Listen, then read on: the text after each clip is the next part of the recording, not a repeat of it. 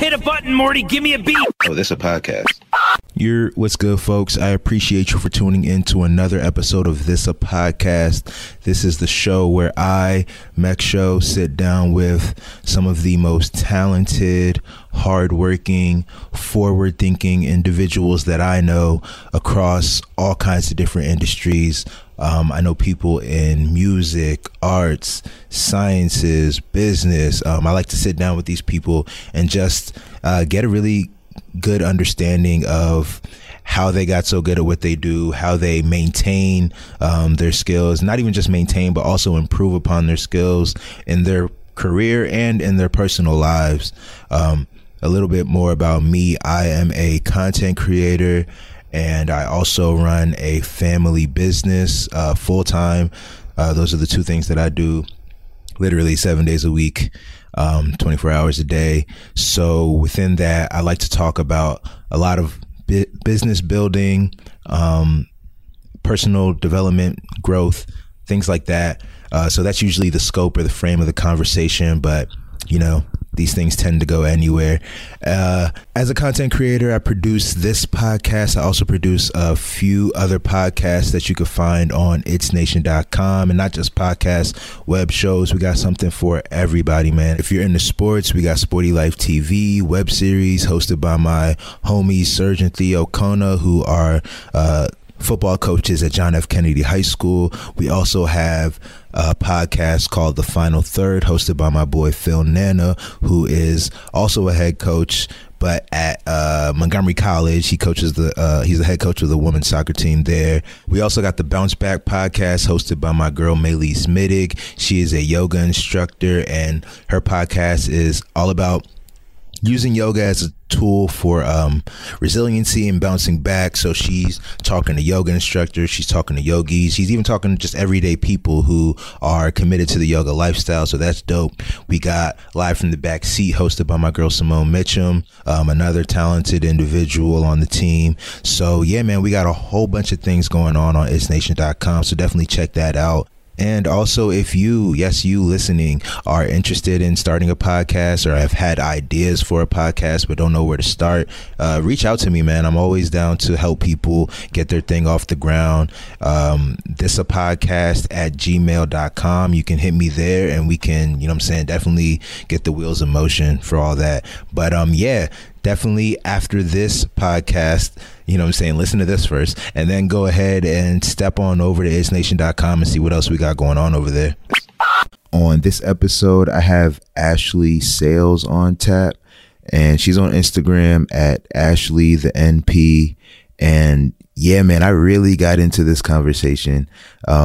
We sat down because, a lot of people know that I, run a home health care business, which is essentially a nursing agency. And I've always thought it'd be interesting to, get to have a conversation like this with someone who's a nurse or a nurse practitioner, because I just kind of wanted my own personal better insight on like what they do. Even though I do have, like, my mom's a nurse, my sisters are nurses, I get a sense of what they do, but I don't think I've ever had a conversation like an on tap conversation with even a healthcare professional. So I reached out to Ashley for that reason. But when she came in and we started talking, man, like, I really fucked with like how her mind works, like how she thinks about stuff. She's got a lot of creativity going on in her life as well. And I really gained a lot of insight into her that I guess was just surprising for me for whatever reason. But like, this conversation, we really got into it as far as like mindset stuff, as far as like creativity and like going after it and things like that, the things I normally talk about. So yeah, man, like, let's just get into the convo. I got Ashley Sales on tap today. Hello. How are you? How you doing? How you doing? I am doing great. I'm a little tired, but I'm doing fantastic. Lit. Appreciate you coming out here. I'm really looking forward to having this conversation. And before we even get started, let people know just a real quick version of who you are and what you do. Who I am Ashley Sales. I'm a pediatric primary care nurse practitioner. I'm living in Baltimore, Maryland now, originally from Queens, New York. I don't know what else to say. I mean, that's a pretty good, you know what I'm saying, gist of who you are. Yeah. We're going to, you know what I'm saying, get to know you better as we do this. And I kind of, what's very interesting, you know what's crazy? Where I wanted to start this conversation is I was going to ask a very cliche question, right? Like, but I wasn't going to try to like be cliche about it, but you're exactly right. But you know what's funny? Today, I don't know if you posted it today, but I saw today you posted that. Why? You know what I mean? I did. So like it was so funny because like I was like, that's funny. It would be weird, not even weird, but it was just like I was just gonna say fucking nah. So like what's very interesting is I do kind of want you to just right, because people listening won't know what we're talking about. Right. So just kind of explain what you posted about today and why. Right. So today, well, it's Nurse Practitioner Week this week. So, you know, all the nurse practitioners have been posting about, you know, our careers and what we do. I think a lot of people don't really know what nurse practitioners do. I at least twice a day explain who I am and what my job is to my own patients. Facts. So over and over again? Yeah. Like they're just like, okay, so the doctor's gonna come in, right? And I'm like, no, that I am playing that role here. So your doctor, Ashley, no, not really. But if that's easier for you to understand, we can go with that. Yeah, but anywho, so today I posted with one of my patients and talked about why I became a nurse practitioner, how like not really why I became one, but why I am one still today. So basically, when I applied for my program, it was just kind of something that they sent an email like, hey, this is something you can do. You can apply to be a nurse, to, you know, get kind of direct entry into a nurse practitioner program. And I was like, oh, that's grad school. That looks good. And then like, I know what a nurse practitioner does. Like they like write orders and stuff. But yeah, I mean, I don't have to do it, but why don't I sign up for it, right? So like I signed up for it and I was accepted. And this is like while I was in nursing school. I wasn't even a nurse yet. And as I'm like going through nursing school and working as a nurse, I'm like learning more about what nurse practitioners like really do. Yeah. And I'm like, oh, okay, like I actually really think this is pretty cool. Like, okay. But I was also really falling in love with working in the pediatric ICU as a nurse, which I did for 4 years. So I was kind of like, I don't really know if I'm doing the right thing. I don't really, you know, get it. Like maybe I'm just like going to get this degree and kind of not use it and just like stay a nurse or, you know, have it in my back pocket, or whatever. Yeah. So anywho, as I'm learning more about my role in grad school and like going to my clinicals and following other nurse practitioners and things like that, Sorry, my nose ring's doing something. All good. I'm good now. I was like realizing there was such a huge like gap in the quality of care that some people got versus others. And I saw it every day. Yeah. And there were a lot of assumptions made about like African-American people or low-income people. Like patients? Yeah, like the patients. Like before they were actually seen? Right, yeah. It's like, you know, like you see their insurance and know that it's Medicaid and you walk in with an idea about them, you know? And they don't even really give them a chance to like prove themselves, you know? So they're just like, oh, I'm not going to bother educating them because like they're not even going to listen to me. Or they're not even going to understand what I'm talking about, or they're not educated, so they won't, you know, they won't understand or whatever. Yeah. And like, I was just like, that's like not cool. You know, there are definitely so many dimensions. There's so many reasons that someone can be on Medicaid. Like you can't just like put everyone that's in one income bracket in like one box, you know? So I realized that was happening and that was like affecting these patients' care because like they weren't being educated as, you know, at such length as other people were, you know, like people were just like, oh yeah, just take this pill. They don't explain to them why they're taking the pill. They don't, you know, say why it's important for them to continue taking it. They just say, hey, do what I say because I say it and expect for, you know, people to just listen. And I'm like, that's not how this works. You know, like there's so many reasons why it's not how that works with Black people and like, you know, the history of Blacks in medicine and how we were treated and what we were and were not told about. And, you know, it's like, it's super important that we make sure that we're transparent with our patients and we treat everyone the same.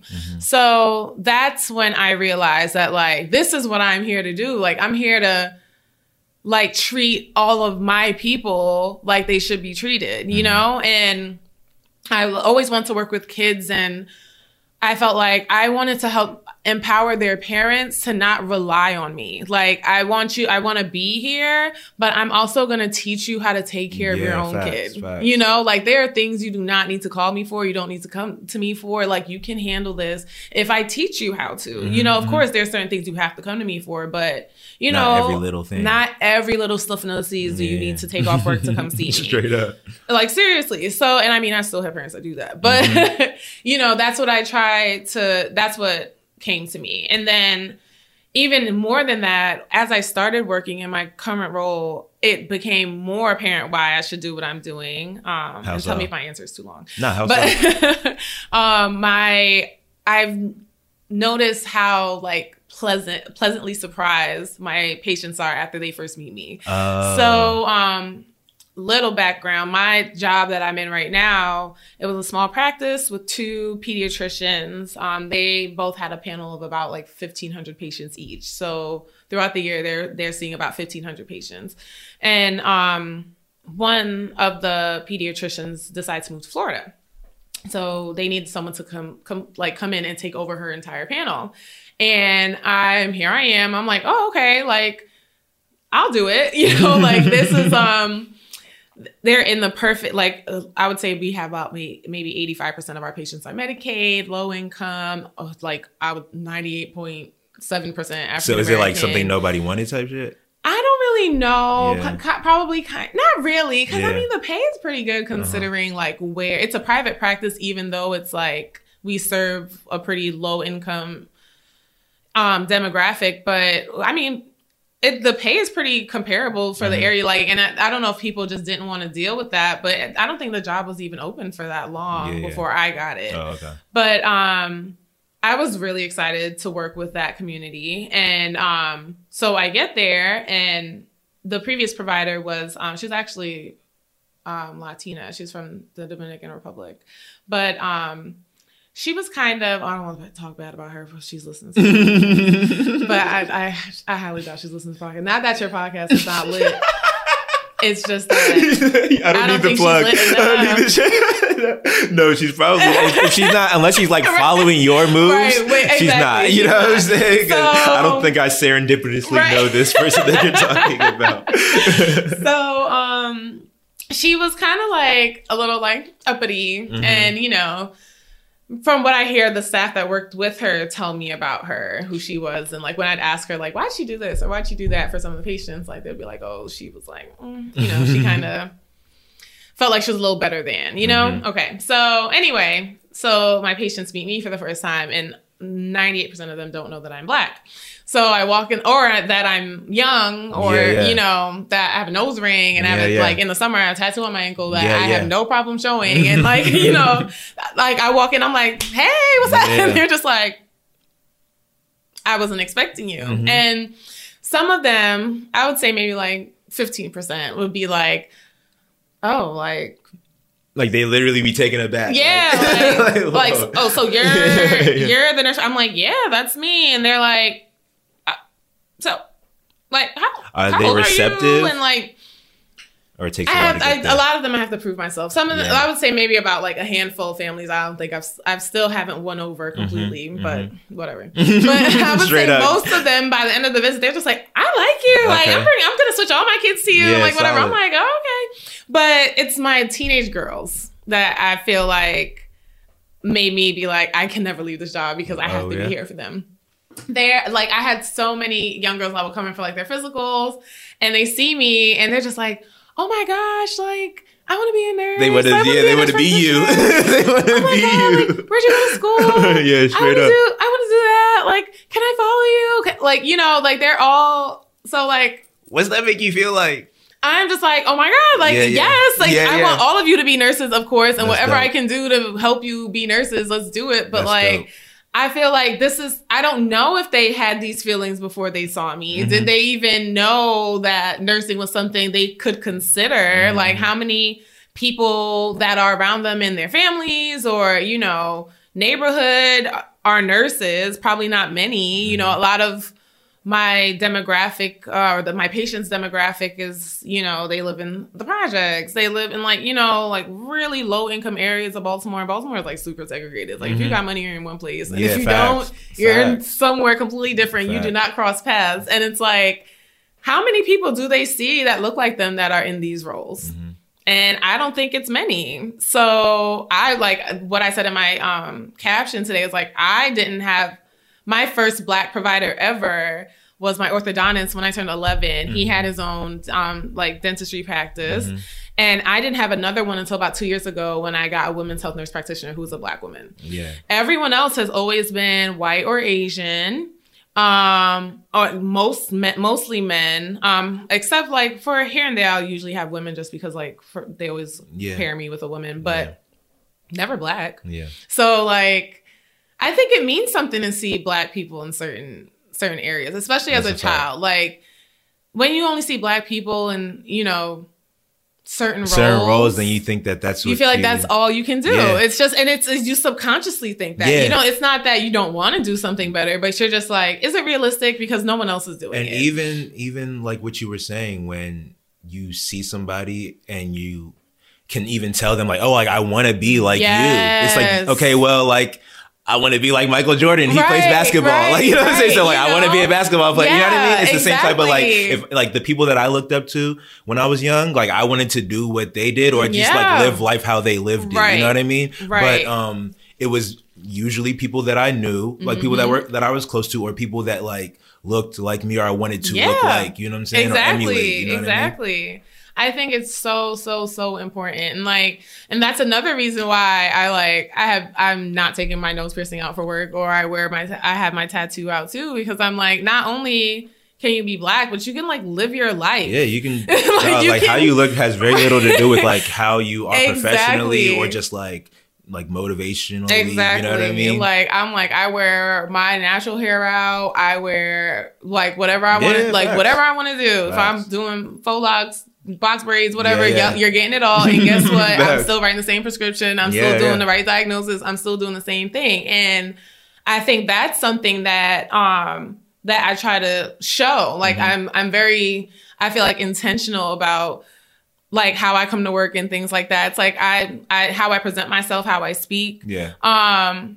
I speak differently depending on who a patient is in the room. Yeah. I you know what's interesting though? I think that's switch is real. Well, I think that's like a skill. Like honestly, like I think you should know how to talk to different types of people for different types of reasons. You know what I'm saying? It's called being relatable. You know what I mean? Yes, like, you have to, right. Like you need people to be able to feel comfortable, understood, like you get them. And that's exactly what I was saying. Like, so I'll give you one real quick story. So I had a patient and she had this really bad like dry scalp. She was maybe about like 13 or 14-year-old girl. And this was the first week of school, mind you. So this was like back in September. Yeah. And she had this real bad dry scalp. And I was like, I really don't know what to say because it's like so bad. It's like super flaky. I'm like, I don't know. So I got the pediatrician that I work with. I told him to come in the room. I'm like, can you help me? Like, I really don't know like what I should do with this. And he's like, oh, okay. Like, there's no problem. I'm going to prescribe this medicated shampoo. I need you to shampoo your hair every other day for, I want to say you said like 3 weeks or something, and it'll like make, get rid of flakes. And he's like, okay, so yeah, that's it. That's what you're going to do. It's going to be great. Okay, come back if it doesn't work. And he walks out. Yeah. So I'm looking at her and her mama. Yeah. Now, I just said it's the first week of school. Her box braids were fresh. Yeah. So I'm looking at her like, sis, you ain't about to put this shampoo in her hair. I was like, no, we both know you're not about to shampoo this girl hair every other day for the next 3 weeks when you just paid $200 to get her box braids done, her edges laid and everything. I was like, all right, so this is what we're going to do. We're going to do the shampoo when you take her braids out, okay? Maybe we could do a little braid rest at that time, maybe a couple natural styles so we could wash it a little easier. However, in the meantime, I'm going to order that same wash as a cream and you're going to put it on her scalp like it's some like grease. Okay. So wow, that's crazy. So it's the same medication, the same treatment. It's going to take a little longer, but I understood that she at least could preserve her hair. She can do right, and she can still start the treatment for what she's going 2 weeks through later or something. Yeah, and we'll all, she still has her medicated thing going on her part areas at least, and then we'll work on the rest. And see, like he didn't even. That's what's that called, like tact. That's right. Like he just said, all right, so you have to wash your hair every 2 days, right? And he's like, he's Asian, like he just didn't know. He's like, I would wash my hair every 2 days. He doesn't understand. He was like, I know your hair's a beautiful hairstyle, but I was like, it's no but about this. Like, this is the first bread's week. Been paid. School's it's the first week. Like they just like, taking pictures. This is the first week of school. We can't be coming in here looking crazy with our no. So that was one of the times where I was like, oh my God, like I have to be here. Like no one's gonna know how to help them. That kind of like leads me to like another thing I want to know. When you were young, what did you like look up to? Like, or did you look up to? Or like, what did you want to be when you grew up? Was it always a nurse? No? No. That was the last thing I wanted to be, actually. I think I wanted to be, so I think the first thing I wanted to be was a teacher, actually. I wanted to be a 4th grade teacher. I was very specific. I don't know. I can't remember why it was 4th grade, but I know that it was 4th grade and I had a reason. Did you have like the best 4th grade year? I don't think it was any particular. I don't think so. Do you like kids? I love kids. Oh, okay. I always want to work I guess with that's kids. why you're in pediatrics. Yeah, I always want to work with kids. Okay. After that, I think I want to be a dentist after I met my orthodontist. I was like, oh, I want to be a dentist. Then there was a point in time I wanted to be a fashion designer, but my mom never bought me a sewing machine, so that kind of she was like, Ashley, I'm not buying you a sewing machine. And went. And I was like, you are like ruining my dreams. So straight up. That, to this day, I could have been Marc Jacobs. Straight up. She ruined it for me. Anyway, in high school, I really, really, really thought about being an architect. I had this mandatory class we had to take called technical drafting for some reason. And it was like, we had to draw floor plans with like these special pencils and there was all this stuff to it. And I actually like really liked it. Did you like the drawing? Like, what did you like about? Because I've wondered this about architecture. Yeah. What draws people to it? Is it like I want to build? Like I don't think I've ever, as a kid, thought I want to build a building. Right. Of course, I'm not like I don't think like everybody, of course. But like, why would a kid think that? You know what I mean? Like that's something that I'm like, why would a kid think that? It was never something I thought I would like until I was in that class. Also, that was another Black teacher that's kind of crazy. No, that's very interesting because again, I asked the question, but I don't think you answered. Right. What about architecture? So with architecture, so that teacher was like just the bomb at what he did, and then I always liked math, and that class was very, very, very precise, like to the 1/32 of an inch. Like if you messed one line up, your whole drawing was messed up. So it's like I liked the precision of it. I liked, it was just like there was right and there was wrong. Like there was no in between. Facts. There was no gray area, which is how I don't like gray area. Straight up. I'm like, no, this is right or this is wrong. Yeah. Like that. So I like that. I like that I could be creative, but in like a really functional way. Like I loved drawing floor plans. Like I wanted to like one day like draw the floor plans for my own house and like have someone build it and like it be structurally sound and it it makes sense and it's actually aesthetically pleasing and like whatever. I really liked it. And like I like drawing it and I liked it even better when we started to learn how to do it on the computer with like the the architecture software. Yeah. So I took another class called architectural drafting where we really got into architecture and I was good. Like I was good. My teacher was so impressed with like everything I did. Like I was the bomb. And when it came to, that was my junior year and we were talking about like, no, that was my senior year. And I'm like applying to colleges at the beginning of the year and stuff. And he's like, all right, so what schools are we looking for architecture? Like this school has a great problem. And I'm like, I'm not applying to architecture. Really? And he was like, what? Really? Yes, like I mean, livid with me. This is I don't think a lot of people. Only people that went to high school with me like know this story. Yeah. But like, that's crazy. Like you were a prodigy type shit, and you were like, I'm walking away from the game. But like, I was good. No, like that's what this is a crazy story. So, and I'll tell you and I think the way that I am right now is this story has a lot to do with it, and I think I've like repressed it. I feel like you're like my like.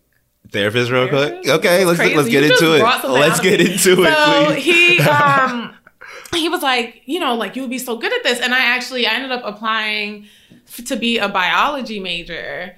It was so dumb. Anyway, so I didn't apply to like architecture programs because I never saw any women architects. Mm-hmm. I definitely never saw any Black women architects. And I was afraid that people would see me as a Black woman and wouldn't think that my like work would be good. Yeah. Like and this is me at 17. Mm-hmm. Like I was like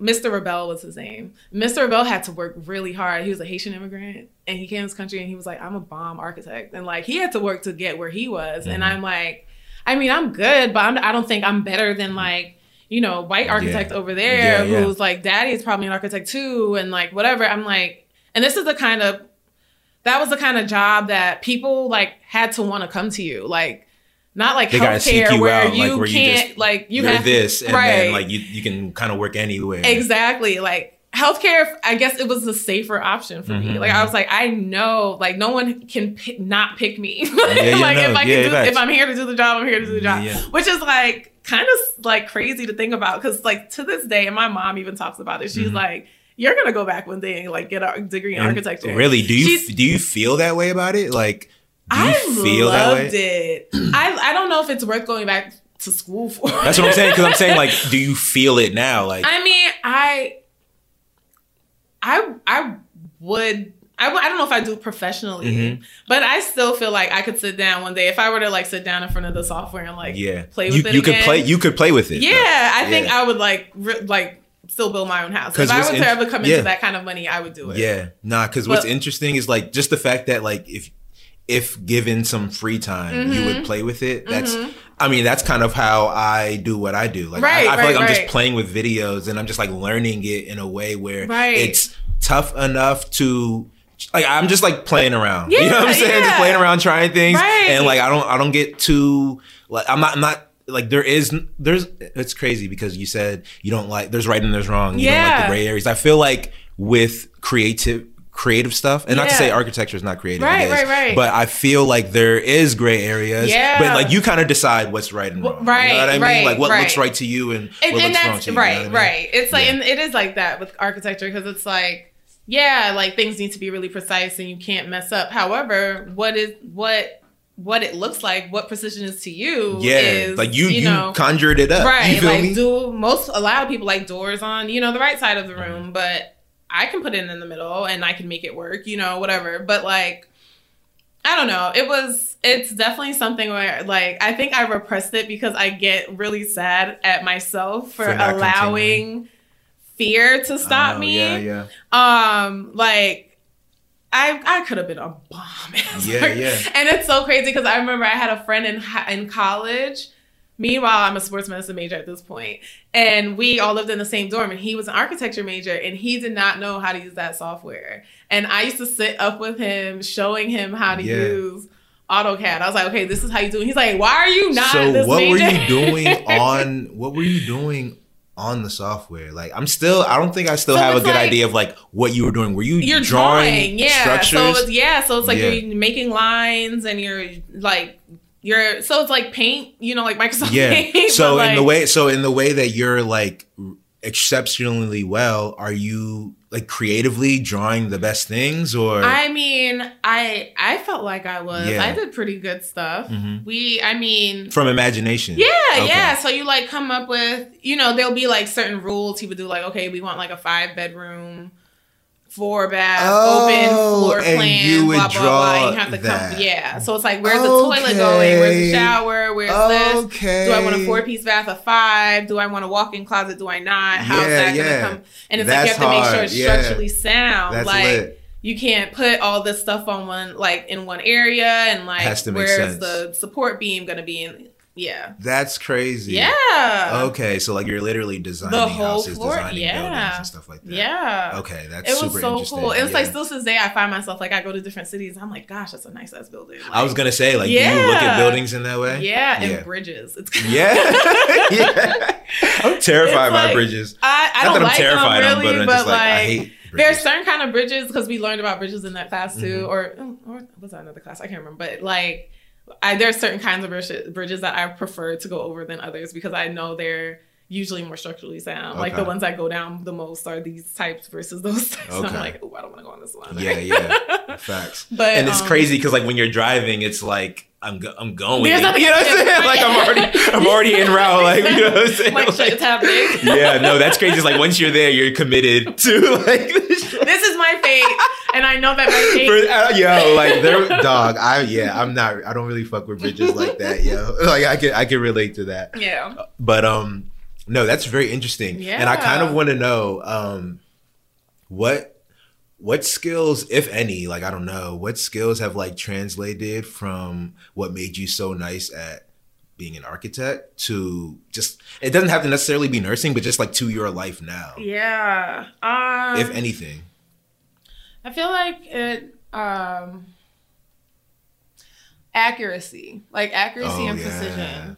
That's hard. I pay so much attention to detail. Yeah. And I kind of like now I kind of hang my hat on that. Yeah. That's interesting. I'm like symmetry and just like things I'm very like specific. I'm just like, this needs to be. The faces you're making right now, hilarious. But I feel you. I'm like, I don't know, like and I guess that kind of goes with the no gray area thing. Of course, there's gray area in nursing. Like, there's so many things like get as close as you can. But like with color. Like, there's certain things where there just wasn't like medication like that, especially with kids. Like that was precise down to the second space, the decimal, and like or sometimes third, depending on what we were talking about. And like it just like there were when you're doing CPR, like every 4 minutes we're giving epinephrine. You do compressions.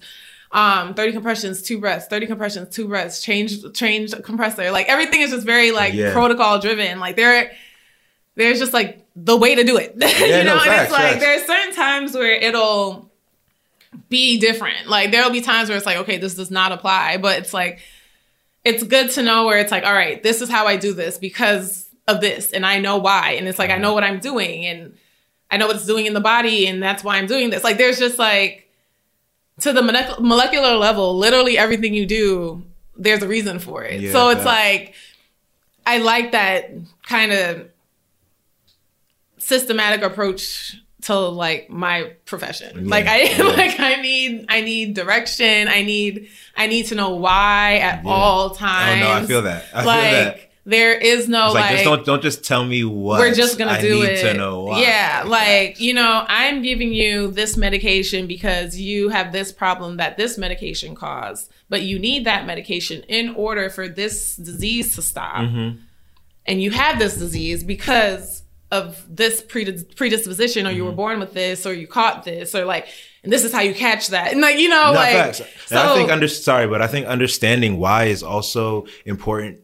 From a standpoint of like you being able to think for yourself in other situations. Like if you say, if you know that, okay, this certain chemical treats this certain thing, then like, okay, well, what else contains this? Or like you can be creative in your own head if you know why things are happening. Just like how the shampoo, I know that this shampoo has this medication in it, and that is what's causing this. We like shampoo versus cream because you can wash out the flakes that are there. However, if washing the flakes out is not an option, we can use this medication topically and just put it on until, and it's like, but just if you're not like, you have to, I love it. It's just so like, facts.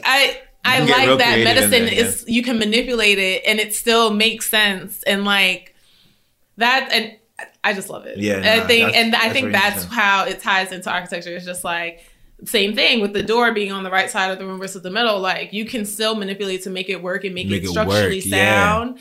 but it can still be the way you need it to be. Yeah, it can still check the boxes and be unique. Be unique. Yeah, that's a fact. And that's crazy because that's I think I operate in the same way, like in my world. Like I operate in the same way where it's okay, I'm trying to get these points across for sure, but how I get there, why I get there, and all that type of stuff, I kind of play with. Right, exactly. You have a beginning and an end. I know the main idea of how to get there, but exactly what pieces am I going to pull? Yeah, and it's like, even again, like working in the pediatric ICU where it's like, you know, you do CPR and things like that, and things would have to fall off protocol for certain reasons. It was like, you learn, there were so many times where a kid was like, okay, this is where we usually put the blood pressure cuff, but for this reason, we can't put the blood pressure cuff there. So we have to move it here. But now we have to think that blood pressure changes based on the limb that it's on. So all of our thinking has to change with certain things. I'm not going to treat this blood pressure because I know it's lower because it's on this limb versus that one. And like, you know, it's just, there's just so many things to consider at all times. And like, at the same time, it's all just, it's laid out for you. Like it's we all do it the same way to some extent. And it's been proven and it's makes sense. That's a fact. That's a fact. But I'm interested in knowing. So you make the decision to not go to architecture school. Is that? Yeah, I guess school? Like school for architecture. School for architecture. I don't even know how you would say that. Going to architecture program. So what drives your decision to like what you ultimately go to school for? Oh, we don't got enough time for that. Really? But there were so many. There was just a like the way that I live my life is more of like what I feel right now and what opportunities are in front of me right now. I don't really the way to live it. I think to this day I don't have like this end goal. I don't know but like people say have a 10-year plan, and like I have an idea of what I would love to be doing in 10 years, and I think I'm working to it, but I feel like that 10-year plan can change tomorrow. You're also open to like different things. Is that what you're saying? Like you're open to stuff? Yeah. Like, and that's the thing. I probably have like 4 different versions of my 10-year plan that I would be okay with. Also. Yeah, no, facts. I feel the same way. That's why I'm like, so like, you know, I guess maybe do I have an ideal one where like I'm retired? Yes.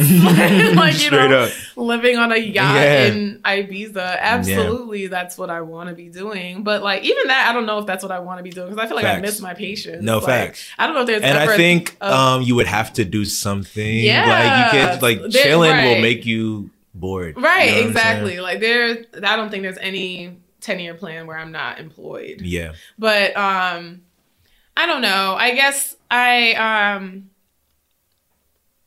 try something, I think of something, I do some research. I'm like, maybe I want to do this. And I try it in some way or the other.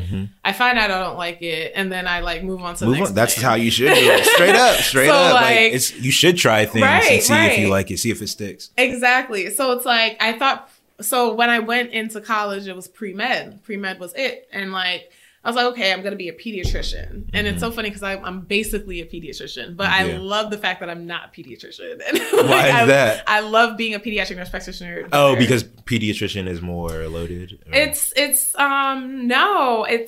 I like the nurse practitioner role more than the physician role. I like the way that you're taught better. I like not that we are taught better. I like it. You like it better. Yeah.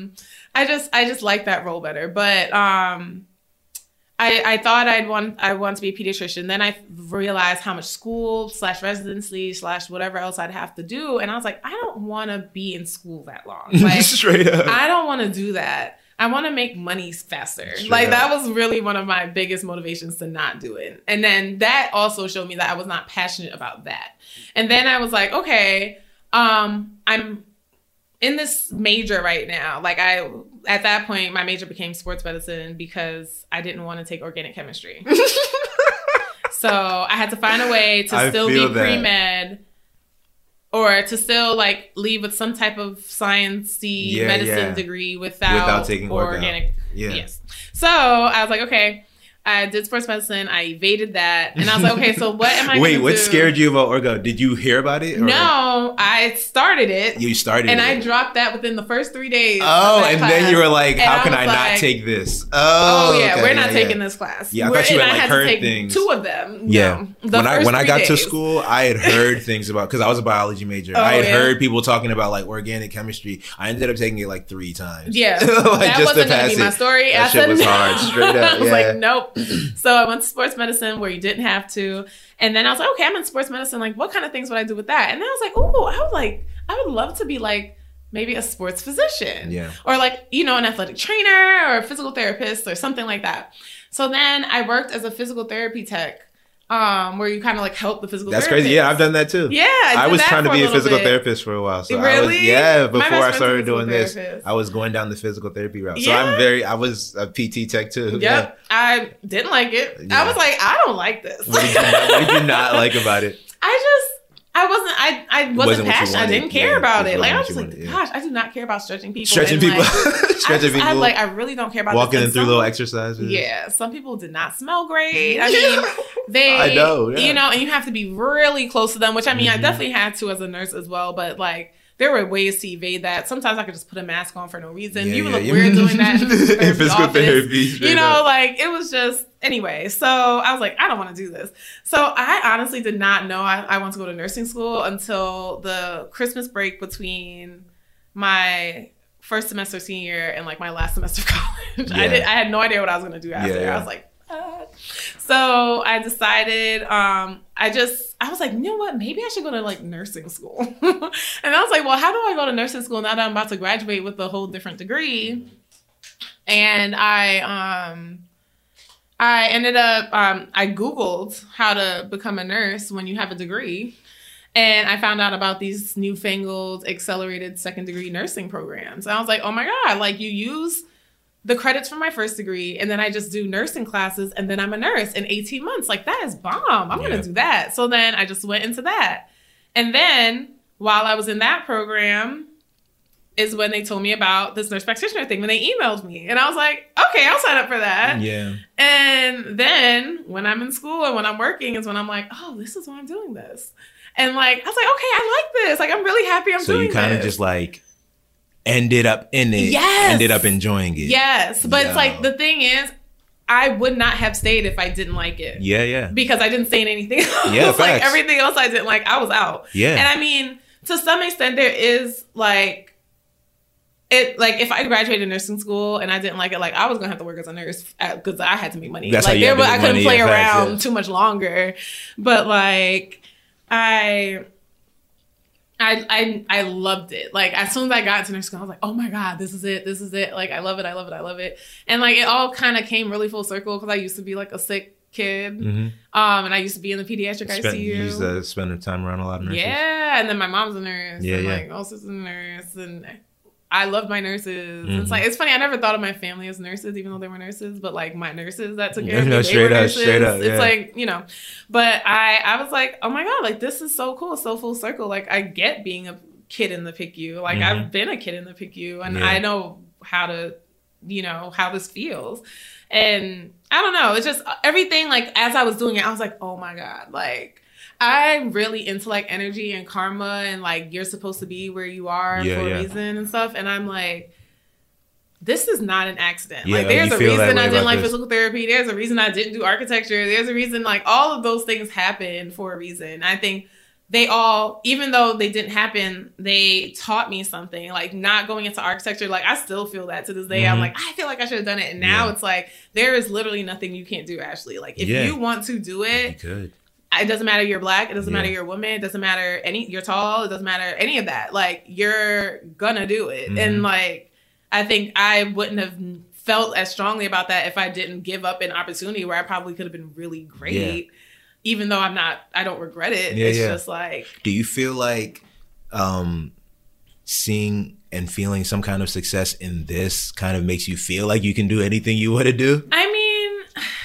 Because I be feeling that way sometimes about like just like damn, like I can really like, you know what I'm saying? I made this happen for myself. Like I'm what else can I make happen for myself? You know what I mean? And this is probably gonna be the cockiest thing I've ever said in my life. Oh please! And I don't mean to sound this way. I say things that sound cocky all the time, but it's just like, really please show your self confidence. No, just please show the self confidence. But like, there's nothing that I've really tried that I wasn't good at. Yeah.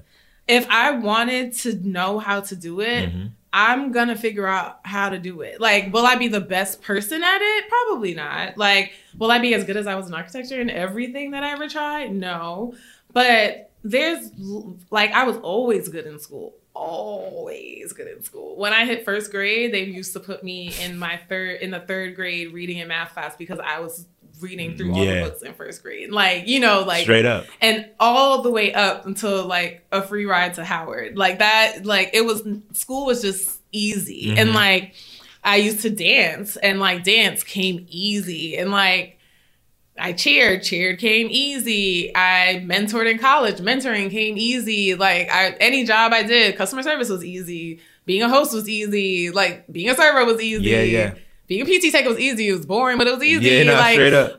Like, as long as you tell me what to do, like, I'm going to try to do my absolute best in it. And I'm going to put, like, all my focus towards it and all that. So it's like, I never doubted that, especially after, and that's why I'm so mad at myself about architecture. Like let me get into it. That's why I'm so mad about myself. I'm like, Ashley, when have you ever not been, like, the bomb at something? Yeah, fact. But I just didn't want to put my career into anyway. And no, fact. I get it. I don't want to put but it's like now I know. But it was like I knew I would be good at nursing. Like I knew I would be good, but it was just like it wasn't just there were plenty of things I was good at I just didn't like. Like I just didn't care to keep doing. I'm like I didn't want to feel that way about my career choice. Yeah. So I think that's what makes me feel more like successful is the fact that I'm successful at what I do, but I actually love doing it. Yeah. Like I feel like there are plenty of people who are successful and like hate their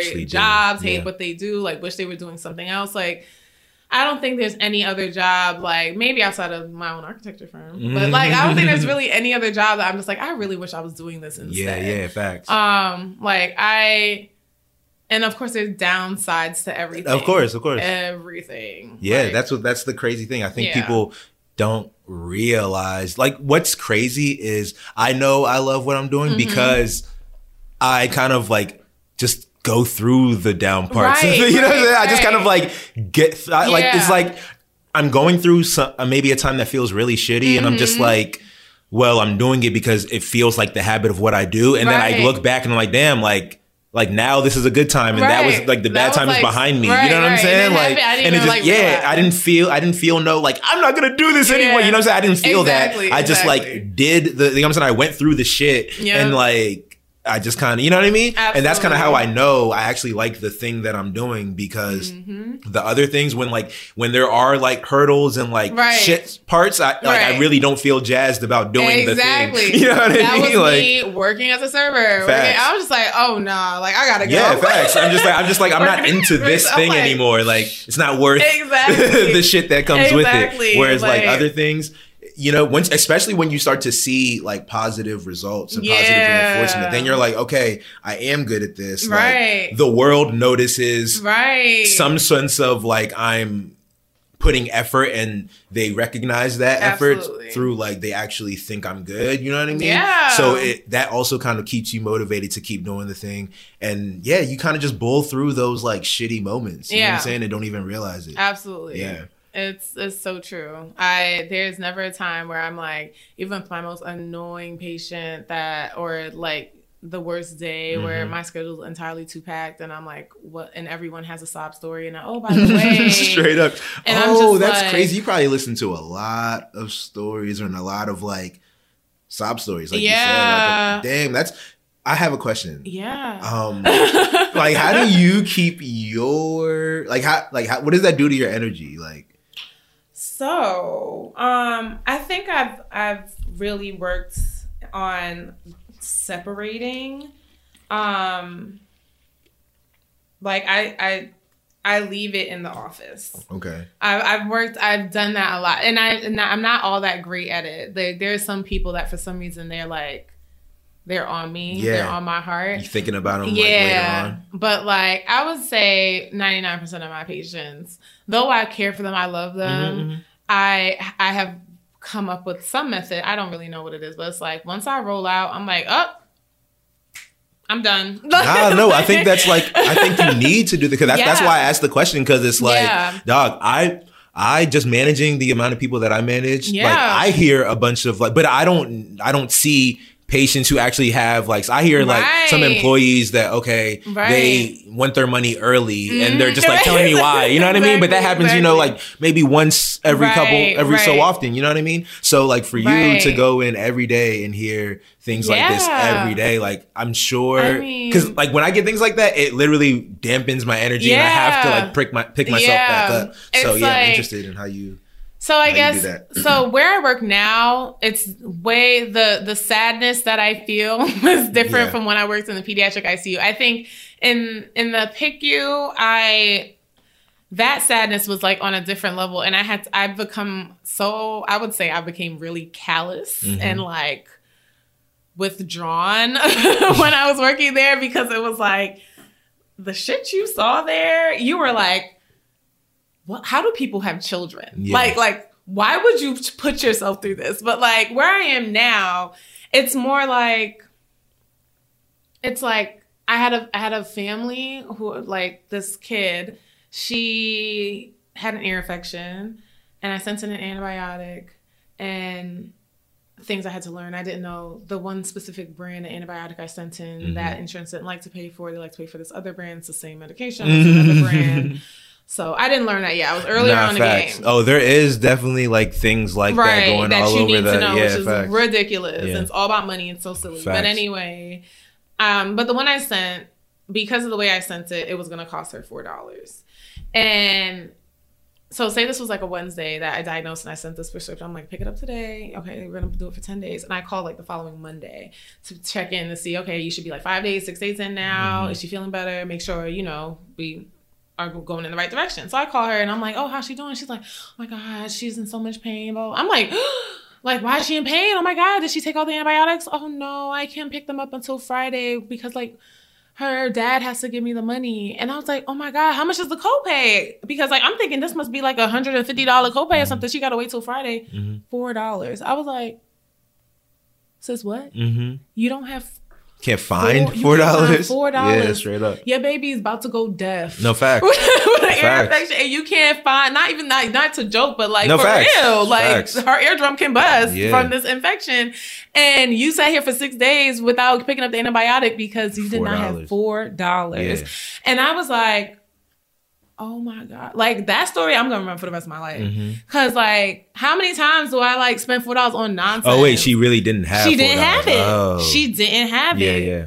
And I'm like, how are you feeding your kids? Like there were so many questions I had for her. Facts. I was like, you're waiting till Friday. It's Monday now. I saw you last Wednesday. So that means you went from a whole 10 days. Oh, half a week and a half. Without $4. Oh, you couldn't spare the $4 for your... $4, You know, and I mean, and there's some parents I have where it's like, they're a little rough. Maybe they would have had the money, but they use it on something. Oh, they doing all other stuff. But she was one where I was like, she really ain't have it. You know, it's like I could tell, like, you know, you could just feel her energy. Like, she was like, I really like wish I had it. And I'm like, nobody, you know, it was just the craziest thing. And it's like, then there's this where you have to like build this bridge because it's like, I want it to be like, girl, like I'll give you $4. Yeah, straight up. But it's like when you open that Pandora's box, no, that's you know, and it's like you have like I wanted to as much as I wanted to. I was like, I can't do that. Like if I do it, then you there's no where does it right? Stop? It doesn't stop. I can't. Now I'm picking favorites. Like it would just it's unethical. It's that's a fact. Yeah. So it was like I sat there and I'm like, oh my God, like.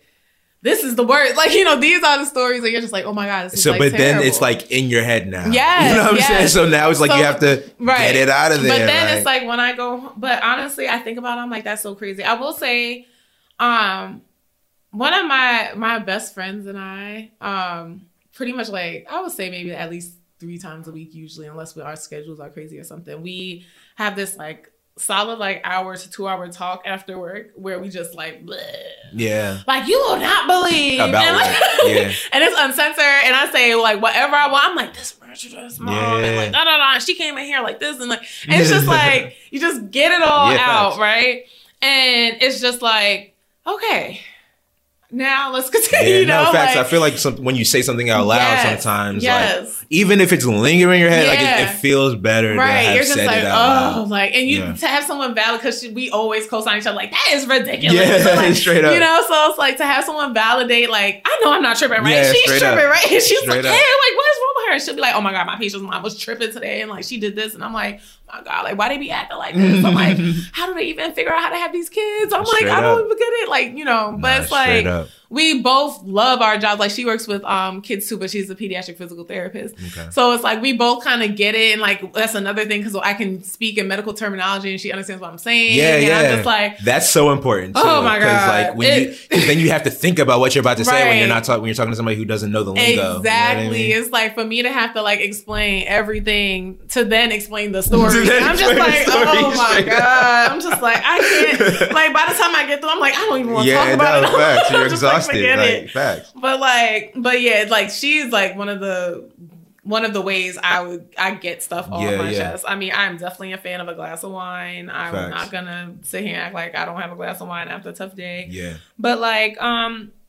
would say in the pediatric ICU is where it was like, I think it affected me in ways I didn't even realize it was affecting me. It's like not on a day-to-day where I'm just like, oh my God, I can't go back to that place. Like I went in there and I was like, every day I go in and I do my best to make sure that we have the best outcomes. Like, I'm sorry your child has to be here, but I'm going to do everything I can to make sure your child makes it out of here, you know? And it's like, it was that motivation that made you work a little bit harder because it's like, you know, like this is a little innocent child. It matters a little more. Right. Like they didn't do this to themselves, you know, even though it doesn't matter if they did, but it's like, you know, it's just, you want to help. And it's like, you have these parents that are looking to you, like, please help my baby. Please help, straight up. And I'm like, oh my God, like, I have to help your baby, you know? And it's like, there was, you know, when you see kids die and like, you see them suffer and you hear these little accidents that happen, you're just like, oh my God, this kid got hit by a car. This kid, like, whatever, it fell out of this and whatever, you know, born with this. And you're just like, crazy. Oh my God. Because I remember, like, there would be like a lot of pregnant nurses on the unit. And I would be like, how the fuck do you walk through this unit knowing that like any of this shit can happen to your kid? You know what I mean? Like, it's like if your baby isn't born with something fucked up, they can catch an infection or they can like, you know, I don't know. You find out 5 years later that they were born with something and now their heart's fucked up. Yeah, or like if they make it through that, they're gonna like go to school and someone's gonna bully them and then they're gonna try to kill themselves. If they make it through that, they're gonna start driving and then they're gonna get a fucking car accident and like, you know what's crazy, dog? That's so wild because when you see all of that shit like every day, because I think about dog, I think about how important like our surroundings are to just like who we are as people. You feel me? Like whoever, like whatever environments you're in, those shape you the most, dog. And the two places that we are most is where we live and where we work. You know what I mean? So it's crazy for you to explain how like you will go like where you work, where you spend, you know what I'm saying, probably the most of your time. Most of my day. We work 12-hour shifts. Facts. 13, you know what I'm saying? Where you spend most of your time. Yep. You just see all of the examples of like the worst things that like, can possibly happen. So it's like, think about the fact that my job was to meet people on the worst day of their life. Oh yeah, that's a fact. That was my job. And not only to meet you, but to help you not feel like this is the worst day of your life when this is indeed the worst day of your fucking life. You're just like I have literally like pumped on a dead baby's chest, you know, like and watched their parents in the back, like, and tried to tune out the fact that their parents are there depending on me to make this heart restart. And like, it's just like, you know, and you're supposed to like go home and then like go grocery shopping. After I just like legit had a dead child in my hand and had to bring them back to life with medicine and shocking them. And, you know, it's like, straight up. It's just these little, it's crazy. And you're like, that's why I said, I would like say to all the pregnant women, like, how are you I can't do this. Like I was like, oh yeah, I want kids. I want kids. And I mean, like the more time I spent there, even still stay, it stuck with me because I'm like, sometimes like I'm all right if I don't have kids. Yeah.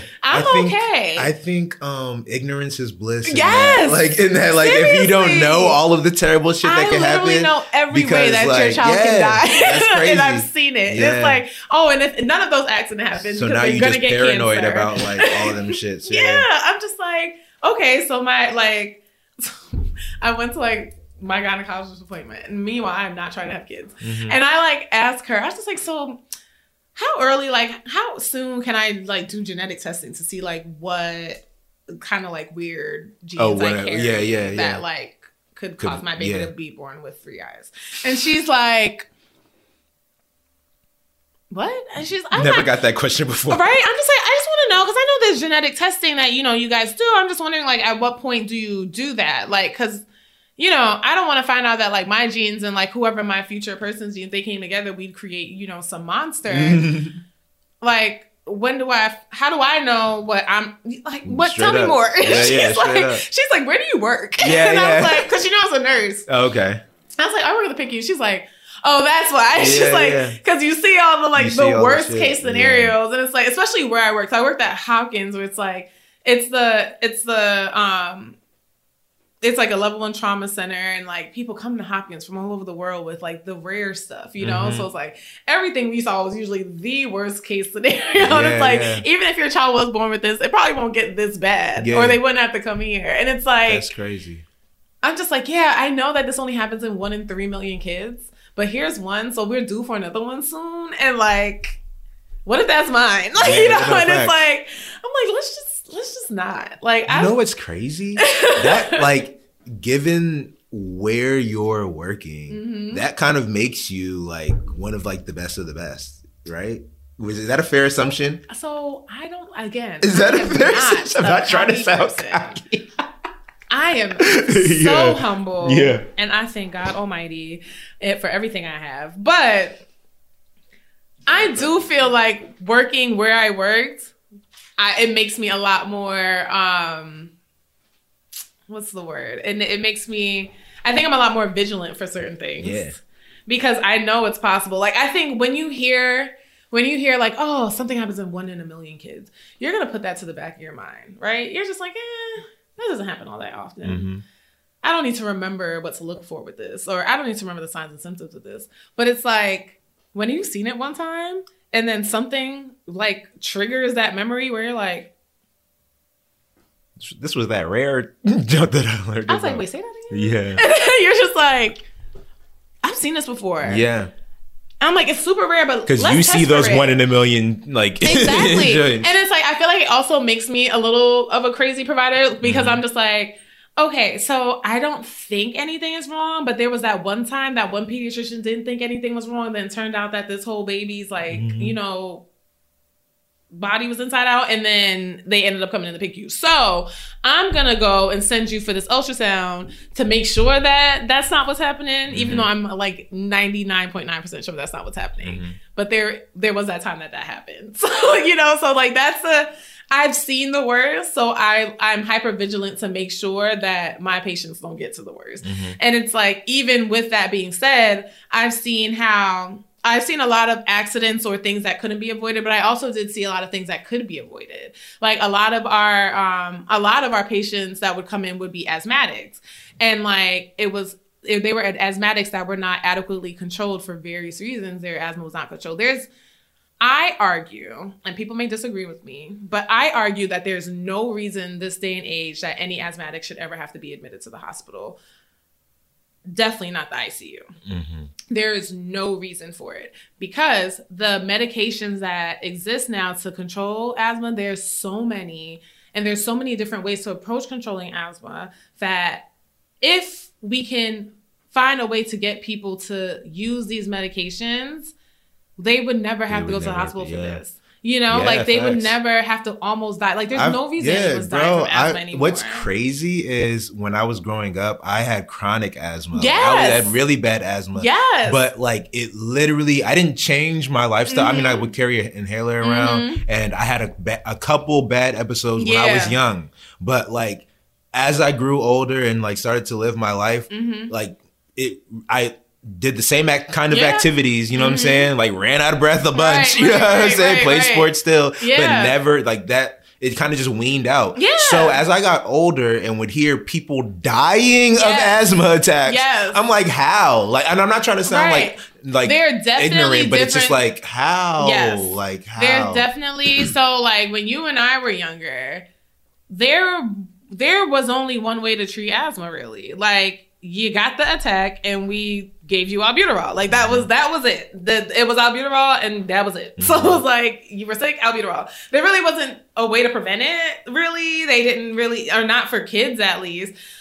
And then, or if there were, they just weren't all that great. And then as time progressed, they tested a lot of new medications, lots of new inhalers, all these new things came on the market. And once they were, tested on adults, then they found out they were safe for kids. And then over time, a lot of people grow out of asthma but if you don't, by the time like I got older, there were medications to help me manage it, and to the point where I didn't even need those medications anymore, and I'm just living my life now. And it was like, but the minute those medications were available, like my mom was on it. Like she was like, all right, so let's try these. We're gonna take this every day because that's what she said. And she said this is gonna make this asthma not bother us so much, and it worked.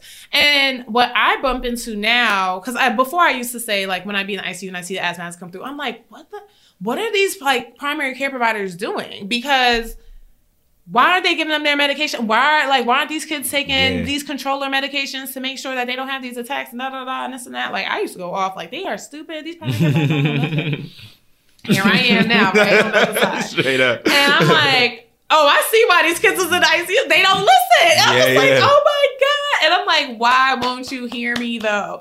And so I will say a big part of it is a lot of people don't understand how asthma works. And like there'll be kids who like, they're 16 and have had asthma their entire life. And I'm coming to them now and telling them, I'm like, okay, so you're triggered by this. When this comes into your nose and your airways, this is what happens.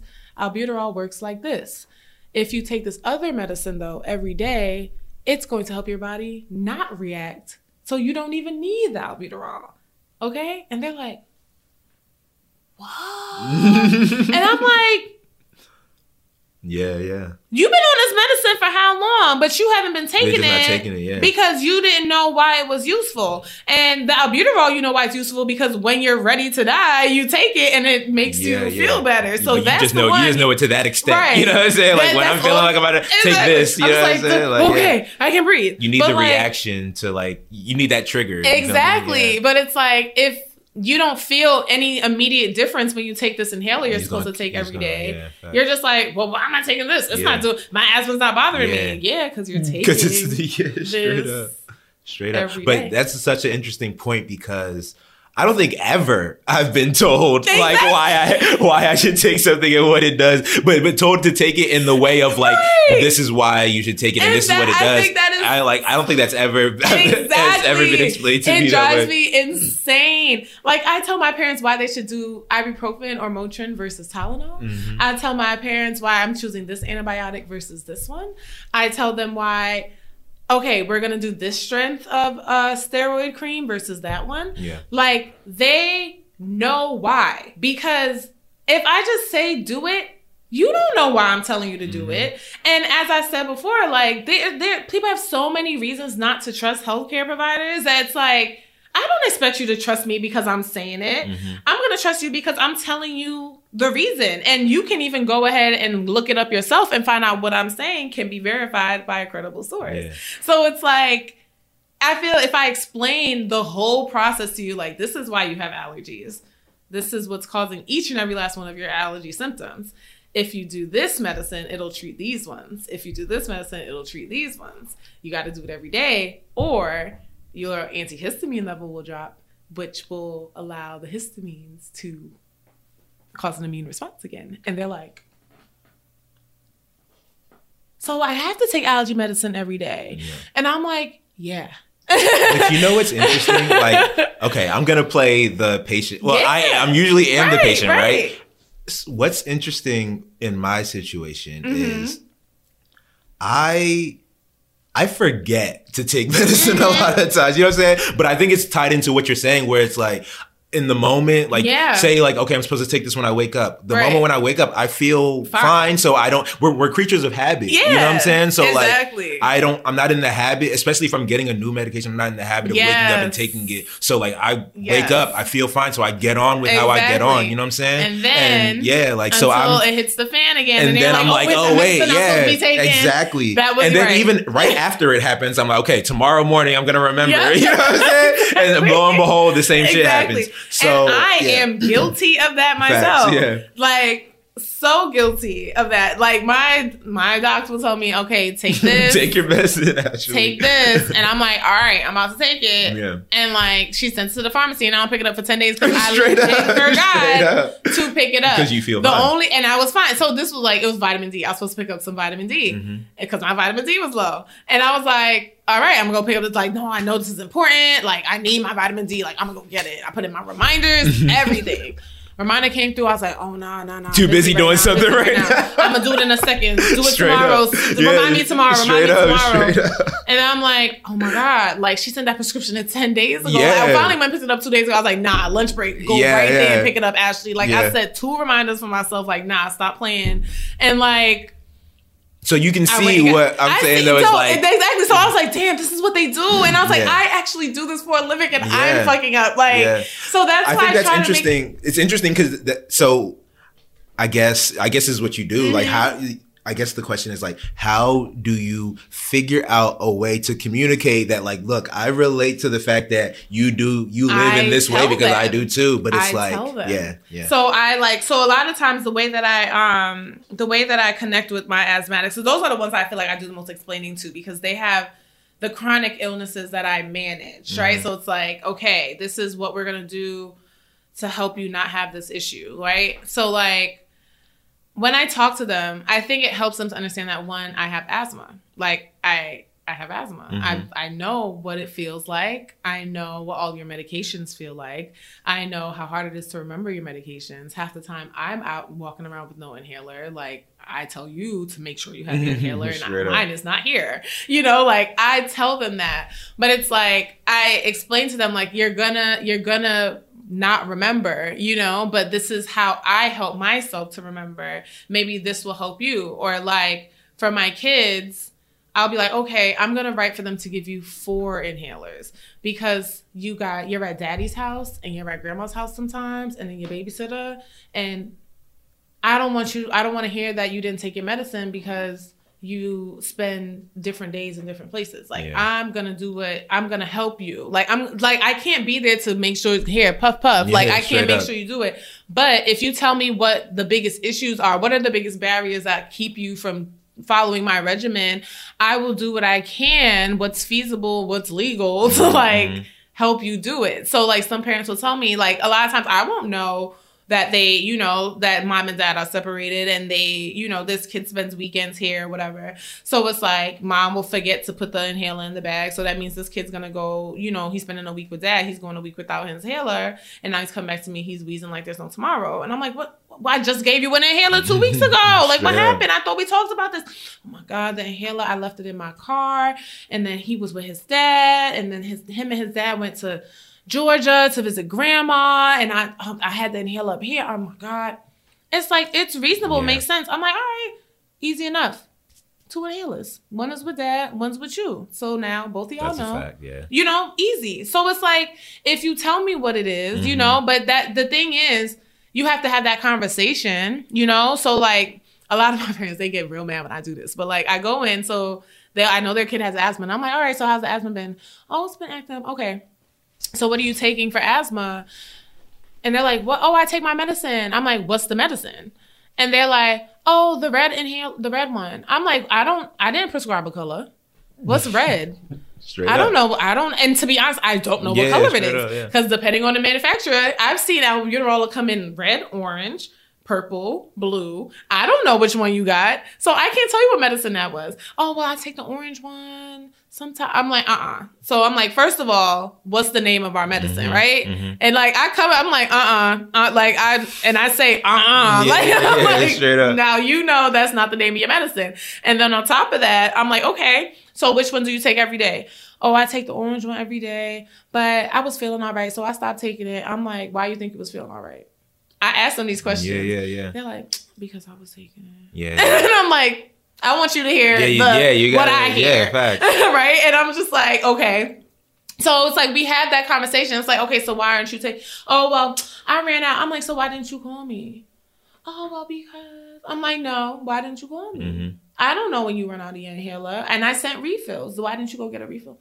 Oh, well. I'm like, no. So you look at your inhaler, you know how many puffs is in there. That means how many days do you have? So set a phone reminder. You in that phone all the time anyway. Set a reminder and say, I need to get a new inhaler when you know it's going to be a week left on your inhaler. Or like, you know, what is it that you need to do? I've made them go in the phone right now, set the reminder. Yeah. Every morning at 8 o'clock, take the, let's do it right now. You like now. Like I make them show me, you know? So it's like, these are the things I do. Like whatever it is that they need, I try to meet them where they are. Like I'm like, this is your issue. This is how you live your life. Let's do it like this then, you know? And it's like that. And that's, as I said, like with medicine, this is the right way. But it's like, all right, if this is what your life is, this is the accommodation we're going to make to make sure that you are still getting the best care that you can get given your specific situation. And like, I just don't feel like a lot of people take the time to do that anymore. Nah, that's a fact. It kind of makes me wonder, where did you kind of like learn? Is this your personality? Or like, have you learned this? Have you gotten better at this over time? Like, how have you kind of and I'm not even talking about just communicating with the patients, but just like the overall, like how you, I don't know. It seems like you're a pretty high performing nurse. So it's like, who or where do you like learn from? You know what I mean? I feel like every profession has to have some kind of like mentor type thing where you can learn from to improve your skills, improve what you do. You know, that's a really good question. I think, one, I feel like I'm a very logical person. And I think I look at things logically. Like, I'm like, okay, this is what I know to be fact. This makes sense. What makes the most sense, dog? I literally be saying that to myself all the time. Like, it's crazy when I'll say something and I'll say it out loud to people and I'm just like, dog, like this doesn't make the most sense to you. Like, you know what I'm saying? This is logical. No, straight up. The shortest distance between point A and B is a straight line. Straight up. So that's it. You know, so like, I think that's what helps me the most. But I guess in terms of like, kind of learning to adapt things and mold things to certain people. I've seen it done in a lot of different places. So like first my nursing program, my NP program was like really good. Like we learned about manipulating, you know, working with what you have. And I think that's what makes me me like being a nurse practitioner. Yeah. Because with nurse practitioners, with medicine, they are taught this is it because they have to take this big, well, we have to take an exam too, but it's like, it's very fact-based and it's like, okay, normal is this to this. This is how this is treated. This is the dose. This is the route. This is how you do it. Blah, this is it, right? And it's like, we learn that too as nurse practitioners, but it's like, we also learn that people don't ever fit in these boxes. So it's like, all right, so this person, this is it. They have this. We're going to do this. However, remember, she has to go to work at 7 o'clock in the morning. So though this medication is supposed to be taken at 8 o'clock every morning, she might have to take it at 6:30 before she leaves for work. How are we going to, you know, a lot of doctors, they don't think like that. They're like, I am doctor. I give rule. You follow rule. So if it means, you work at 8 and I told you to take this medicine at 8, that sounds like you're going to have to. You got to leave work early. Call out of work. You got to call out. It sounds like you're not about to go to work. Yeah, you're going to derail your life. Because I said 8 o'clock. Straight up. Right? And it's like, with nurse practitioners, I feel like we learn, like, we would really love 8 o'clock. Yeah. But if you're telling me that 6:30 is what's going to have to happen, I'm going to tell you how to make 6:30 make me happy too. You know? And it's like, I feel like I've noticed that all the time. Like even when I worked as a nurse and there were doctors, it was like doctors was like, this is what's so like they'd love to turn off sedation, which is like, you know, all the meds that make you sleepy. Okay. On patients that we're ready to pull a breathing tube on. So it's like when patients are breathing tube, we have to keep them asleep. Because if they wake up and see a fucking breathing tube, they're gonna wild out. They're gonna be like, what the fuck is this? You know, like, so we have to keep you asleep. So, but usually when you're so asleep, you're probably not breathing, which is why we have the breathing tube that's breathing for you. But when we're getting ready to pull that breathing tube, we have to make sure that you are able to take adequate breaths on your own, which means that we have to lightly wake you up to be like, hey, yeah, you have a breathing tube, please chill out. Mm-hmm. But we do want you to breathe. Mm-hmm. Can you breathe? So like, we'll do that. So everyone knows that the minute you turn that medicine off, it's very quick acting. Them kids is about to be up off the bed like, and it's like, no one's going to be ready to pull this tube. And it's going to be the nurse tackling this kid. And we'd be like, all right, like, when are we trying to pull this tube? Because within 5 minutes, y'all need to be ready because this child's going to wild out. And the doctor would be like, oh, well, I want to do a breathing trial. So turn it off now. And we'll be here in like maybe an hour or two. And I'm like, like, you know, that's not going to work because I'm going to be wrestling this child, trying to keep this tube in while you guys are having lunch. No. Mm-hmm. You know what I mean? So it's like, you don't think about what else happens. You're not thinking about every other piece of this puzzle. Mm-hmm. You're thinking, these are my two pieces right here. I don't care what's going on over there. Yeah. Like, I want to know that this kid can breathe for an hour. So I want you to turn the medicine off. And I don't care what other problems happen. You're just going to have to deal with them. Whereas like a nurse practitioner will be like, all right, what we're going to do, we're going to turn it off for a second. We're all going to be here. We're going to watch him. Make sure he takes some breaths. Then we're going to put the medicine back on until we're ready to actually remove this tube. We just want to be sure we're all going to be here. But then, and it's just like, what does that do? It means that they'll actually have to be present. They won't be able to walk back to their office and do whatever it is that they wanted to do otherwise. However, it makes sense. You know what I mean? And that's how I feel like, I think it's like when you've worked as the worker bee and you've taken orders that didn't make sense before. Yeah. And like, you've seen why it doesn't make sense, but like, they've never had to be the ones to tackle the patient. They're usually the ones that are hearing about the patient being tackled and feel like we're over-exaggerating or something. They're not in the situation that makes them think like, well, what would make sense in this situation? Exactly. Yeah. Whereas like me, like, I know this is stupid because I've seen it go awry. Mm-hmm. So I'm not going to tell you to do this stupid thing like somebody else.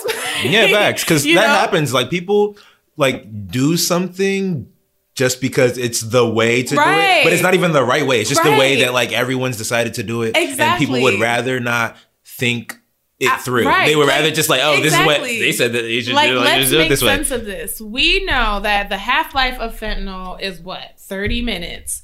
So if we turn it off, the amount of fentanyl in that child's body is going to decrease by half in 30 minutes. Mm-hmm. You telling me fentanyl is what's keeping them asleep, right? Okay, great. So you're telling me that you're not coming back for 2 hours, but this medicine is going to be half as effective as it is now in 30 minutes. Mm-hmm. Logic. Yeah. Why are you coming back in 2 hours if we're going to be ready to do this in 30 minutes? This doesn't make sense. But they're just like, well, this is what we're going to do. And the evidence says blah, blah, blah. I'm like, okay, yeah, evidence says when you sit here though, like you're going to be here so that you can tell me it's okay to put it back on when he's trying to get out of bed with the breathing tube in his mouth.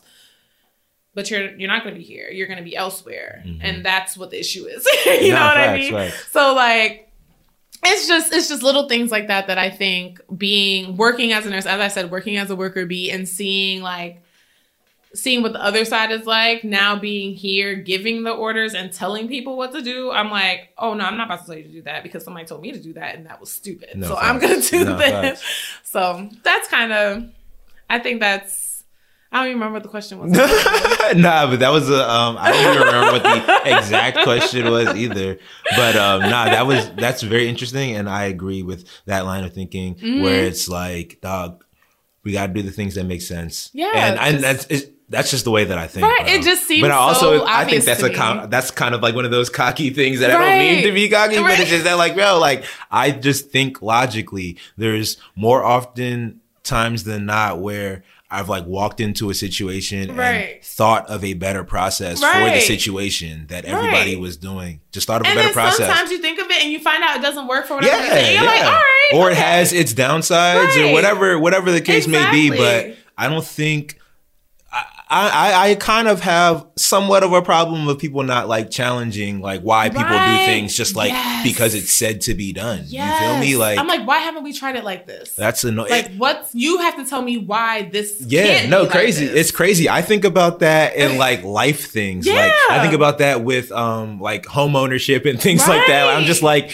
okay, everyone has this goal to buy a home, and it's crazy when I have these conversations where I'm telling people like, oh, I don't necessarily care if I own my a home. Like I might rent for the rest of my life. You know what I mean? Yeah. And people will be like, oh, well, you know, you got to own something. You got to like just saying the same things. I own a house and I cannot tell you how many times I'm like, why the fuck? No, it's crazy. I live in a great apartment. People just be like, you know, but the thing that's interesting to me is that like the conversation always goes the same way because people always have the same things to say because it's just what's been said throughout time. You know what I'm saying? That's the script. You feel me? It's not like, oh, this makes sense in my personal situation. It's like, this is what everybody does. This is what everybody says about it. You know what I mean? So yeah, I'm 100% with you on that. Exactly. Yeah. But what's also interesting about you, I think, is in being a nurse and just like also all the types of stuff that you do, you also make like amazing content for like social media. Like honestly, and cause like, and what I'm talking about is just like your writing. I think you have a really good way of writing. Is that like, that's not a skill that you know about?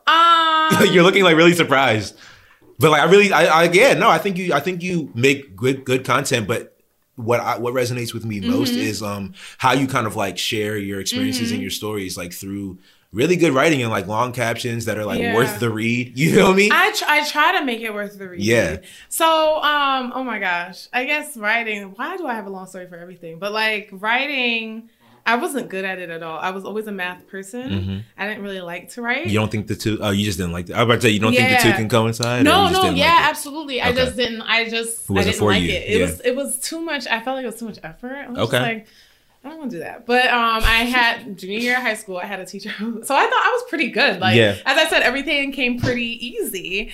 But I had this teacher who I wrote this paper for. And I was like, this paper is lit. Like, I know this is bomb, whatever. And she gave me an F. Whoa. And I had never seen that letter in my life. I don't know what that's about. Straight up. And I was like. And you were super confident that like hit you like a sack of bricks. This was it. Okay. This paper is lit. Like, I was like, what do you mean? Like, I went up to her. I was about to pull the race card. Yeah. Like, I was about to go off. I was like, sis, like, this is it. And she like went through with me, ripped it to shreds. She was like, this, you said this. What did you write about? I don't even know. You don't remember? I think I put that really far. Yeah, you buried it down there. Yeah. That is in my basement. It like crushed you type shit at the time? I felt some type of way about that. It was an English class. It was some type of creative writing about something. And I thought I was lit and I was not lit. So she taught me a lot about style of writing, and I learned a lot in that class of just about like writing style and like, you know, changing up your vocabulary and like, you know, there's so many different ways to structure a sentence and like it doesn't have to always go the same way. You can put verbs in different places and like, you know, just stylists, you can just let your writing have style. Let your writing kind of like describe you. Yeah. And I don't want to write. I'm not a writer at all. I don't think at all. But like it definitely everything she ever taught me, it's like I don't even remember what she specifically said because I completely changed the way I write. Like I don't even know what I did before. I was 16. So like now the way I write is just the way I write. But like I remember she did it. Like she completely, yeah. Woo. So when I think the first like writing I was ever super proud of was my college admissions essay to Howard. I wrote about, so I used to dance, and I was like getting back into it. I used to tap dance, and I did all of them, but tap was my favorite. And I wrote my essay in the second person, which no one ever writes in. What is? Give me an example. First person long time is since English class. Yeah. Like you know, we. Third person is like you like say the Ashley. Name. Yeah. What? Second person is like you. So you're telling someone what they are doing. Yeah. So no one writes in second person. And what did that sound like? So I told them about their Saturday morning getting up every Saturday morning to go to dance class. Like you're getting like I'm reading it and you're telling me what I'm doing. But like so I'm like you wake up at 6:15 every morning. You that get cool. Yeah. You're really upset. You didn't finish, whatever. Your mom is upset about blah, blah, blah, blah, blah. But, so it's like... You're walking through it. Yeah. And then you're so happy your shoes are making so much noise on the ground and blah, blah, blah. Like, it was something like that. And, like, that's super dope. Before I submitted, I gave it to her, my teacher. And she was like, Ashley. Like, she loved it. And it was crazy because I was just about to ask, like, did she ever give you an opportunity to redeem yourself? Or did you ever redeem yourself for that? Yeah. She did. She did. So I showed it to her and she loved it. And I was like, yeah. Facts. Like, do you remember when she gave me an And like, of course I got in because that essay was a lit. I need to find it. I have it somewhere. That sounds super dope. It was like, and that was like the one thing I was like super, super proud of. And like, ever since then, like all my papers, I made sure like they sounded good, even though they had like what was required in it. Like I wanted it to sound good. And like, that's even what kind of like led me now. I started like a little resume business and that kind of helped me with that because you like when I read people's resumes, I'm like, oh, this doesn't sound good. Yeah, like I'm just like, it's this not well right? written. Exactly. It might have good stuff on it, but it's not well written. I'm like, ugh. Like I'm not like, ooh, this sounds facts. Nice. I'm really into writing. Yeah. I'm really into writing. I'm not going to say I'm a good writer. Yeah. But like, I can recognize good writing. You feel me? Seriously. And I've tried to be a good writer. Like I know when I'm just like, ooh. And I may not be able to describe it in anything other than a face. Like, I don't.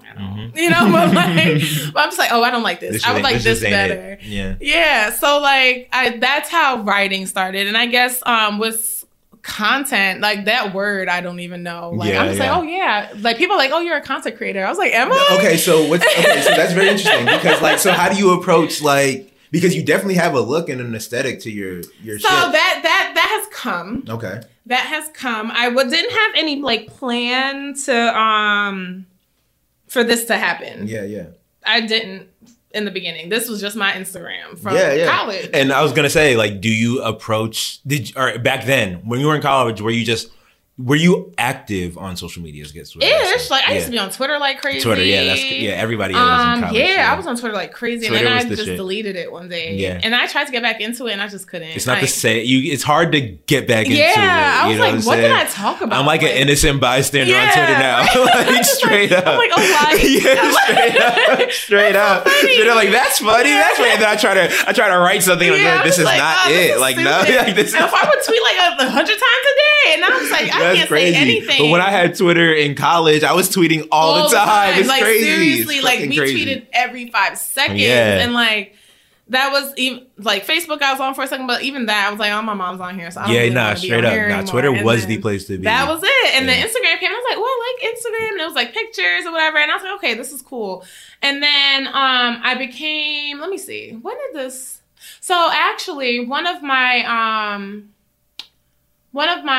mentors, she was the career services specialist at my school, at Hopkins School of Nursing. And she like helped us with our resumes and stuff. And she's also like a really big influencer in where I started my resume business. But she was kind of getting into this, like using the social media to like, as like a networking opportunity and like, a way to connect with other nurses. And I was like, oh, so you're like talking to people you don't know on this. And she's like, this is back in like 2013, 2014. Yeah. And I was like, oh, this is pretty cool. I was like, oh, wow. So like she brought, she was following this other nurse, Katie Duke, who I love now. I've heard of her. Yeah. She like makes scrubs and stuff. Is that she the same does? person? Well, that wasn't what she did up until recently, but she does have a scrub line now with this really big scrub company. And but yeah, I've definitely heard of that name. She was like one of the first like nurse influencers. Okay. And so she came to talk at my school of nursing. I don't even know what she talked about because I couldn't go. I can't remember. Oh, really? But I remember I was so mad I couldn't go because I was like, oh my God, like I want to meet her. And like I followed her and like that's when she kind of showed me more about like, oh, there's so many other things about like nursing that people are doing. It's like I started following all these scrub companies and I started following all these other cool nurses like that are nursing doing was things. a world. Yes, I had no idea. So I was like, Facts. oh my God, this is so cool. But even with that, I was just like, oh, like I'm kind of using like Instagram to flex. Like I'm on here in my cute outfit. I'm on vacation. Straight up. I like following y'all, but like, oh, I'm cute at work today. Yeah. Or like, I'm cute in Miami. It's not like on some professional exactly. shit. It's I was just like, some, you know, and then I was like, oh, well, I graduated and like, you know, like stuff like that. So it was just sharing my life. You know, this is like what it was. And now I'm like, you know, I'm starting to follow new people and people are starting to follow me. And I'm like, oh, cool. You want to see what I'm doing? Cool. Like, cool. Let's see what's up.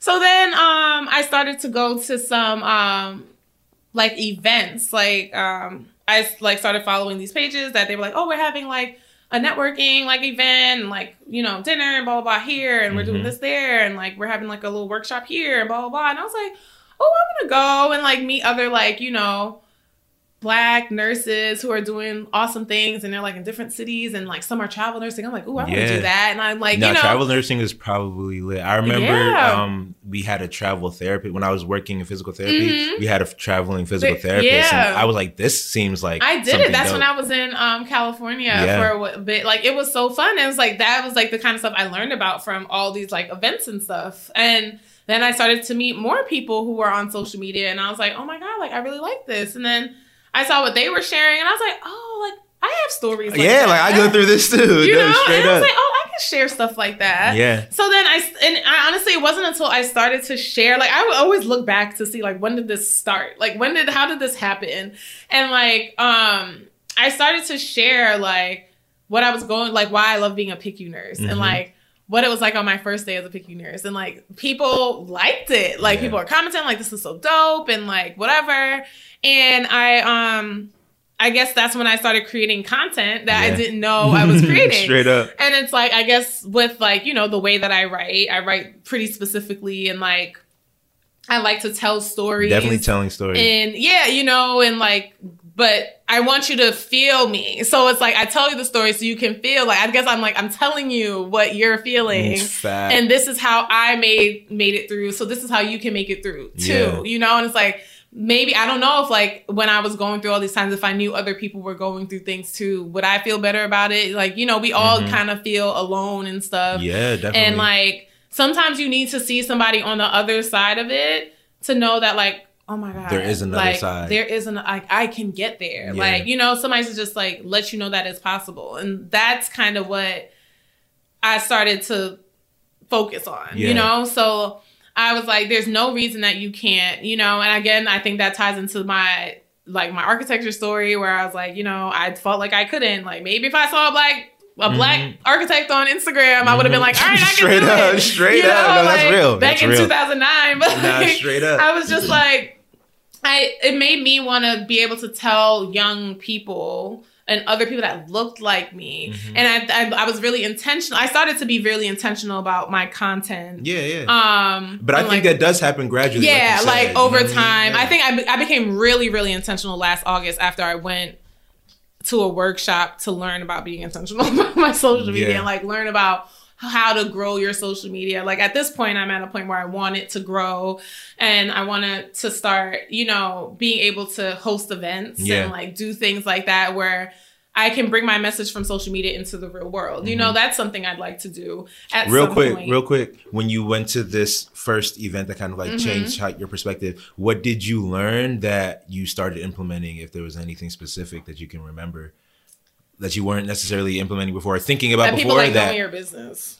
Oh, basically, to be intimate with your stories and shit, and people will connect. People like, because I'm not, and even still to this day, I'm pretty sure people on my Instagram think they know my whole entire life. Like, oh my God, you know, like, y'all know what I want you to know. Exactly. I'm like, y'all know a lot about one thing. Straight and up. You don't know a lot about most of it. Yeah, but like, I learned that it's like people resonate like with your business. Like, not just like, yeah, it's nice that you're in Miami, but it's like, oh, I'm in Miami because I just had the worst day at work because the blah, blah, blah, blah. And this is why, you know, like people want to know the backstory so that I think the more you share, the more people feel they can relate to you. They may not relate to this part of the story, but I could definitely relate to that part. Or like, you know, like, oh, this is the part I'm at. Like, even I read through my comments all the time. People are like, oh, like, you're the reason why I want to, you know, get to this point because I'm here right now and I see that you made it past this point. And like, you know, like I went through something when I was in nursing school too. And like I lost my dad in nursing school. I got a divorce in NP school. Like, oh, wow. Like, you know, and like, these are things that I've shared with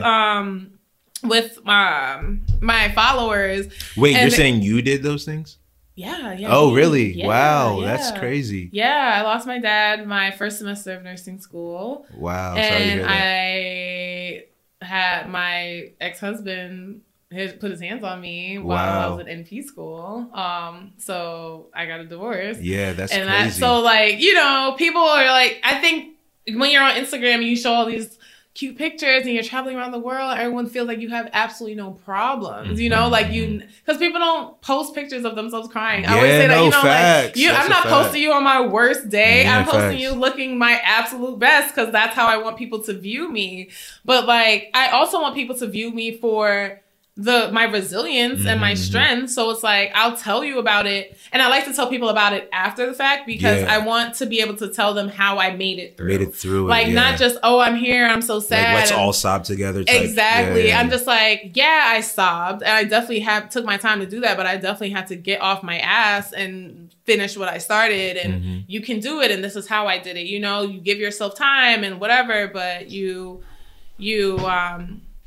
still focus on your goals and you take care of yourself and whatever. And those are the types of things that I shared. And it was, I think when I realized that people like my business and they like to know like that I'm not perfect was when I was like, okay, this is what I'm going to do. Like, I'm going to show you guys, like, these are all the great things I do.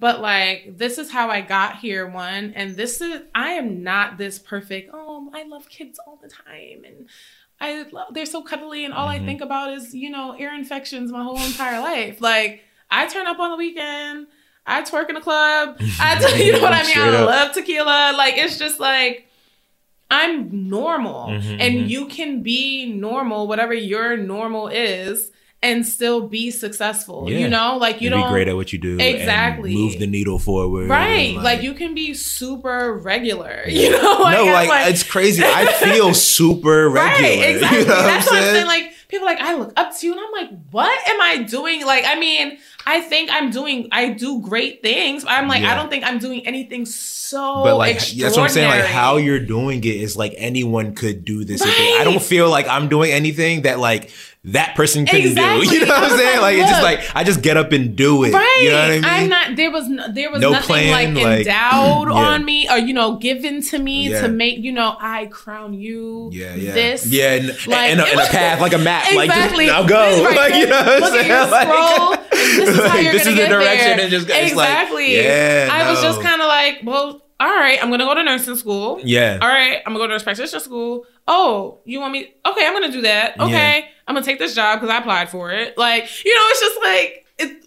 little, I just made moves. And I think that's what people don't do. They don't make moves. They need to know the steps. They need to know like step 4 before they even take step 1. Right. You know what I'm saying? And I'm like, no, because you're too far ahead. Yeah, because like step 4 won't even present itself until you're at step 3. Yes. You know what I'm saying? So like I get DMs all the time. Oh my God. I will say I probably get about like at least 50 DMs a day. And people are asking me, oh my God, how do I become a pediatric nurse practitioner?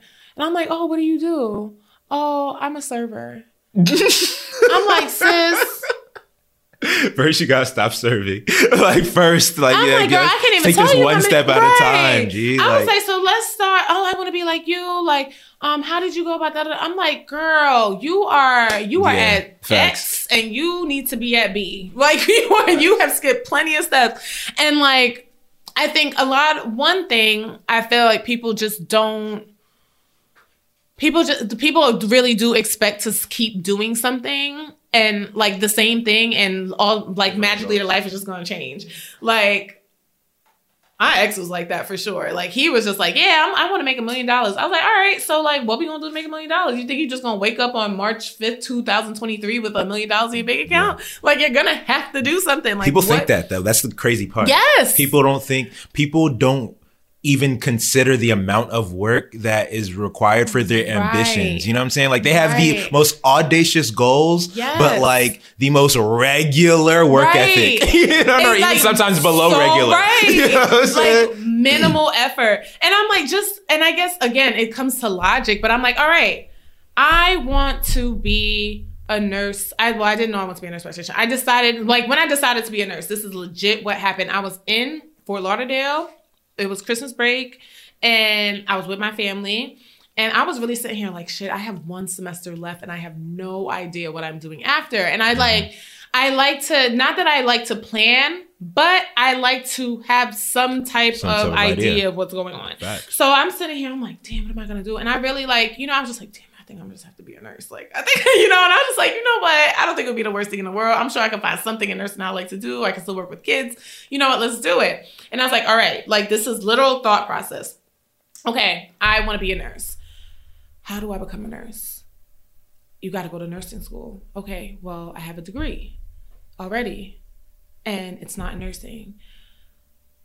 How do I get a nursing degree if I already have a degree? I didn't know the answer to that question. Yeah. But you had to ask Google it to know. No, I'm so glad that you said you had to Google it. I went on, I wish my Google search history went back that far. Because how do you become a nurse when you already have a degree? Yeah. And the first thing that popped up is accelerated nursing degree program. I said, oh, what's this about? Accelerated. So I read this and they're like, okay, this is a program for people who already have a bachelor's degree in another field. You apply to this, you take the nursing program, you take the nursing courses, and then you become a nurse. You take your test and you become a nurse. And you can do it in anywhere between 12 and 24 months. I was like, that's perfect, because I didn't want to go back to a whole 4-year program again. This is exactly what I want. Okay, so what do I have to do to get in? Admissions requirements. Let's look at that, right? Okay. All right, so you got to have these prereqs. I'm like, all right, so I have this. I'm like, ooh, I don't have microbiome. And I was like, ooh, okay. A lot of them were looking for ethics. I was like, ooh, I don't have ethics either. I'm like, oh my God, okay. But I found a few that only needed microbiome. All of them needed microbiome, but some needed ethics. I was like, all right, let's wean out the ones that need ethics. I'm only going to take 1 class. Like that. So I was like, okay. All right. So I was like, okay, how much does this cost? I was like, oh, this is expensive. I'm like, all right, financial aid. We got financial aid. Okay. All right. How are we going? Okay. So what I got to do? When does the application due? Oh, shit. It's December. This was due November 1st. Okay. Weed that out. Okay. Oh my God. All right. Yeah. So January 15th. Okay. All right. I can do that. I can make that. This is December 28th now. I can do it. I like 2 weeks to get it done. Okay. All right. Now I got to find a microbiome class because I have to take one. And I'm already taking too many credits at Howard. So I got to take it at community college. Okay. All right. How, yeah, facts. It's one step at a time. Everything was a step. And you know what I mean? It started with a question. Exactly. I didn't think about, oh my God, like what scrubs am I going to wear? Yeah. We weren't there yet. Like we were like, all right, like how do I get in? And how do I pay for it? How do I do well in this program? Where can I even go? Like where am I going to live? Facts. Where can I afford to live? So it's like, these are the things. So it's like people will ask me, how do I do this? And I'm like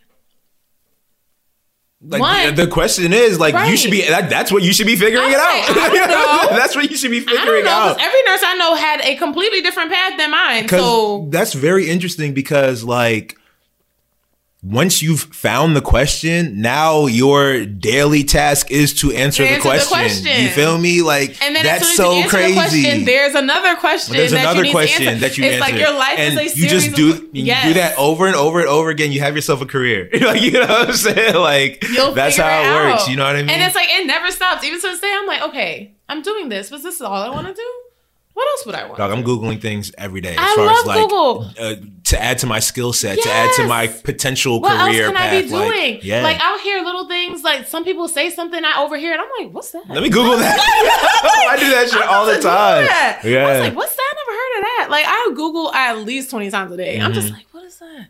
What's this? Oh, okay, I want to do that. That sounds lit. Oh, no, that sounds lit. Yeah, fact. And it's just like, but people don't do that. Like, people really just sit like with this question and will never, I'm like, we have Google. Like, what were we doing before Google? I don't know how people figured stuff out before Google. But what's crazy is that they did. That's what's crazy. Because like now it's easier than ever. And like we're getting lazier. Well, I don't know if we're getting lazier, but like, and also, because more people, I guess, by percentage are becoming more successful and earlier. So you can say that we are taking advantage of it. But the point is, back then, some people did figure it out. Some people were exceptionally smart. You know what I mean? And exceptionally knowledgeable in other. Some people taught themselves like languages and shit. You know what I mean? Like, I met the first African-American graduate of the Johns Hopkins School of Nursing. She was in the class of 1954, 59, one of those two. And she told me how she found out about Johns Hopkins. She said, because she was from upstate New York. Meanwhile, Johns Hopkins is in Baltimore, and this is in the 1960s. Like, people aren't just rolling through, you know, like, I'm just gonna go to Baltimore for no good reason. Like, you went places to visit family. To go there. And, like, you had a reason to go there. So she heard about it in her paper, like her local paper. Someone like wrote something about something that happened at Johns Hopkins. And like they had something, somehow the school for nurses was like in the article. And she's like, oh, wow, they have a school. They have a nursing school. And she had an aunt who was a nurse at a local hospital there. And she's like, oh, well, I like what she does. But wow, this place sounds really great. Like, they are doing a lot of stuff here. I want to go there. So she literally wrote a letter to Johns Hopkins Hospital and says, my name is Gertrude. I can't remember her name before it was Hodges, but Gertrude Hodges. And I am interested in becoming a nurse here. Please advise. Yeah, straight up. Straight up. Mailed it to Johns Hopkins Hospital. She didn't put no zip code. She just, here's a stamp, put it on in there. And they mailed her back an application. Yeah. For her to mail on back. And damn it, didn't she get admitted to that program? Yeah, that's crazy. She just sat down and was like, well, damn, wow, this Johns Hopkins. Out of my hands. You know what I'm saying? Like, it's not right in front of me, so I can't possibly do it. You know, it's like, she was like, I'm finna write a letter. And like, she wrote the letter. And I was like, see, that's the type of time. And it's like, even as a black woman at that time to make that, like, you are like badass. Yeah, so you know what I mean? To be like, I'm about to go to Baltimore. I don't know nothing about this place. This is more south than where I live, which is usually not cool for people like me. No facts. But I'm about to go down here because I want to be a nurse. And I hear this is the best place to be a nurse. Yeah. And I'm like, yes, you know what I mean? Like, this is so dope. And I'm like, why did we stop being this like audacious? Like, that's a fact. Why are we putting these like gaps on ourselves? Like, go for the best. Like, do it. Like, you want to be a nurse? Why are you sitting here telling yourself you can't be a nurse? Why are you waiting on me to DM you? That's what I'm saying. Why are you waiting on someone to tell you how to do it? Like, I was like, first of all, I could tell you go to Mars first. Yeah, like, how do you, like, what makes you have the right way, the way? You know what I mean? Why am I trustworthy? Yeah. Why am I? You know what I mean? You don't know me, and I'm like, you need to be able to find information out on your own. I'm not obligated to answer, and I say that all the time myself. I'm like, I'm not obligated to answer your DMs. Yeah. I let y'all DMs sit. Anytime somebody asks me how to be a nurse, I let it sit right there. Yeah. I'm like, I'm gonna see how long it's about to take you to figure out how to be a nurse. No, straight up. I'm about to see how long it's gonna take you. I'm not telling you. I didn't DM nobody. Yeah. I didn't. I don't even think there was DM. I don't know. But I was just like, oh, I need to figure this out. And I'm like, you won't survive as a nurse if you're going to be waiting for everyone to tell you the answer. Yeah. You're going to have to think on your own. So if you already, let's just weed you out right now, like before we even waste your time. No, that's a fact. But that's how I like, and it's not to be mean. I'm just like, if I hold your hand through every little, I can't hold your hand through that test you got to take. You about to DM me like, what's the answer to this? Straight up. No, that's a fact. That's a fact. So I don't know, tough love. Yeah. So now I'm just gonna ask you some like rapid fire questions that I pretty much ask everybody that comes on here. First of which is, are you into like books, movies, TV shows, anything like that? Okay. If you could think of like a character from any TV show, movie, whatever that you like, a character that really resonates with you, who would you say and why? I have no idea. You take a second.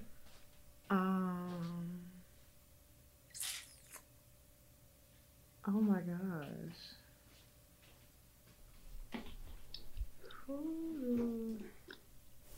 Oh my god, I have no idea. Do you watch TV? I watch so much. What do you? I watch so much TV. Like, what are some of your favorite shows? Let's start there. What are some of your favorite shows? I watch like Shameless, Ray Donovan. Oh, so you like good TV? You like good television? Yeah. Okay. The Affair. I love Showtime. Like anything that ever came on there for real. I've always. Would you say Showtime over HBO? Yes. Would you? Yes. Would you? That's crazy. I just recently started like HBO shows. You just started to like HBO has some of the best shows I don't like ever The Wire. seen. I couldn't get into it. I never watched The Wire. Sopranos. Both of those I could not get into. Wait a second. Okay, so the spirit of this question only came up because of The Sopranos. And this is not this is gonna sound weird, but like I extremely resonate with Tony Soprano. Really, not because of like the typical what you would see if you don't necessarily watch the show, but just the dynamic he goes through of the position that he's in, like within his family, the position that he's in within like his profession, and then the shit that he goes through that he unravels in his therapy sessions. It's just like a very interesting way to look at a human being. And I just resonate with that. You know what I'm saying? It's just that like, I feel like I'm also in a situation where like, a lot of people in my family look to me to do certain things and like make certain decisions, and a lot of people in my own like social circle look to me for the same things, and then I'm going through life like, dog, like I'm just as lost as you guys, and you guys are looking to me to guide you. You know what I mean? And it's like, who's gonna help? Who's gonna guide me? Like, you know what I mean? And he that show really breaks down that character from the standpoint of somebody who wouldn't think has those types of feelings. You know what I'm saying? No, like, true. That's why that show is one of my favorite like shows / stories of all time. But no, so like, you know who? Go ahead. Which like annoys me, but Molly from Insecure. That's interesting because what's interesting is Molly as a character annoys me. She's so annoying on that show sometimes. I think I consciously try to not be a Molly, but but you just are. You just are. And I think I think I've been like groomed to be a Molly. Are you fighting it? Is that what you're saying? You're fighting it, but you... I think I am constantly trying to not... I think I've become a lot less Molly. Well, what do you mean? Let's explain what you mean by that to people who might not like... She gives me like overachiever, like parent pleaser, which was definitely me.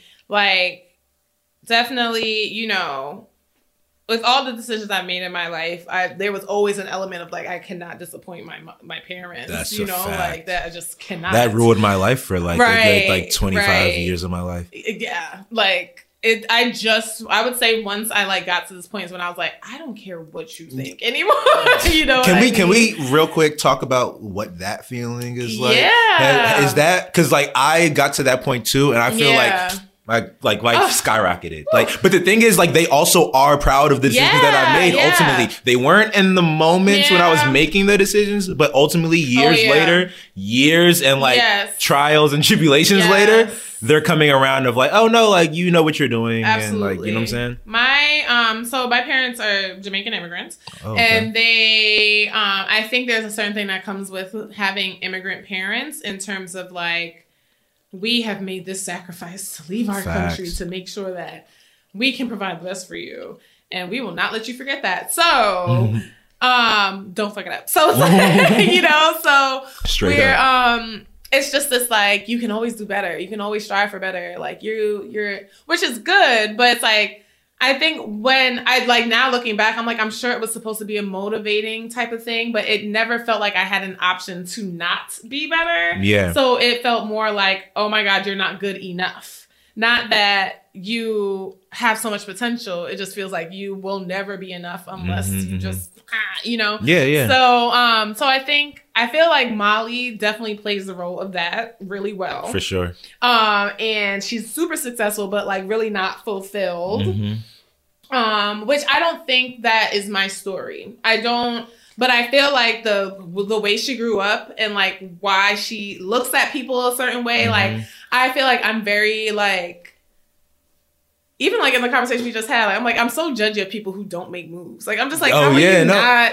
But you know why what's are crazy? You sitting so still? Like, my mother calls that idle. Like you're not. If you're not where you know, if you're not where you want to be. Why are you not moving? Why you're not moving towards it? You know what I'm saying? You should never be stationary. And the thing is, like, no, you said it right. Like, if you're not where you want to be, because the thing is, I think people don't even have appreciation for where they are. Yeah. You know what I'm saying? Like, because to me, it's like, why do you want to get to a place? You know what I'm saying? Like, are you trying to get to a place because you think you're supposed to be there because your parents want you there? Or like, because like there's a reason why you're not moving towards it. Like we move towards the things that we want, dog. No one's getting up in the morning and not doing the thing that they want to do. Whether it's like what they have to do or not. Like we wake up and you make a decision to do everything. To do certain things. You feel me? So like it's like, okay, if you want to be this certain career and you're not moving towards there, but you feel this like, oh, well, I want to be there. Why? What's making you feel that you want to be there? If like, what question are you not asking? Yeah, because the thing is like, if you really wanted to, and if you really wanted to, and there was no external force, you would be moving towards that. You would be like, you would be, you know what I'm saying? Because what's like, if money was no object, if, you know, time was no object, if resources were no object, what would you be doing? You spending your time on. And because there's something. There is something. Because like everyone who wakes up does something in a day. You know what I mean? Even if it's with your mind. So it's like, what are you doing? What are you spending your time on? What are you gravitating towards? And you have to recognize that thing. I'm not saying you can make a career out of that thing. That's not what I'm saying. But I'm saying is if you're fulfilled in that way, then how you make your career will be okay too. You know what I'm saying? Like you won't feel like you need to be doing something that you're not doing. You know what I mean? Exactly. And I think it's very crazy. Well, I think I've just kind of had to come to terms with the fact that everybody's not going to get there. Everybody isn't there. And people won't even realize that that's a place that you need to get to. You know what I'm saying? Like, because the thing is, like, I started doing what I was doing, going back to how like our folks wanted our careers to go. Like I was, everybody in my family is healthcare professionals. Everybody, like literally everybody in my immediate family is a healthcare professional. And I kind of was moving towards that way until I decided not to anymore. And it was 100% because I was applying to PT schools, not getting in. I kept like, just like you, I would be like, how can I get into a PT school without necessarily retaking classes? How can I like get in the back way? Like, you know what I'm saying? Like, but who I got a brother? Yeah, like who? Yeah, exactly. But on the flip side, every moment that I was not working in a physical therapy clinic or a chiropractic clinic that I worked in for a while, every moment I wasn't doing that, I was making videos, taking pictures. Like I was working on like media type shit. You know what I mean? No money involved, no like reason other than that's what I wanted to spend my time doing. Once I realized like, I don't, and there was other like things I had to do self-work wise to get to this place. Like that was not even profession related. But once I realized that, dog, like my parents aren't going to do this for me with me. Like whether I do what they want or not isn't going to be like, it's not going to make my life what it's supposed to be, what I want it to be. You know what I'm saying? Like, I can't live to just like put a smile on their face. You know what I'm saying? In the way that they think I'm going to put a smile on their face. Because the thing is like, now I'm putting a smile on their face my way. You know what I mean? Like that's all. And that's like the anxiety and like the fear of like disappointing them. And is like, I could not let that be my motivating factor anymore. And that I think that's what cripples people. It's like, if this fails, this would crush them. So I'm not even going to try. I'm just going to go this way. Right. And I'm like, oh, no. Like, my mom was like livid. She didn't talk to me for like 3 weeks. Yo, my mom did talk to me for a couple months, and we lived and worked together. Like, you know, and I talked to me when I changed my major. She was like, Ashley, what are you doing? You're ruining your life. I was like, Mom, I did not turn to crack. Like, I changed my major from biology to sports medicine. Straight up. Please relax. Take a chill pill. I mean? Like, but it was like the fear of me going off the path. She was the like, unknown. gonna have a heart attack. Because the thing about these professions, like, there's clear paths to them. You go to this school, then you go to this school, then you go to this, and then you have a job here. There's clear paths. Like, a lot of professions, or if it's just a profession that your folks aren't familiar with, they don't know what the path is. So that uncertainty makes them uncomfortable. It makes them so uncomfortable, and they will not shut up about it to the point where you're just straight like, up. All right, like, I will be a lawyer then if that's. I'll just do it. Fine, like shut up. Whatever to get you to be quiet, you know. And so that was.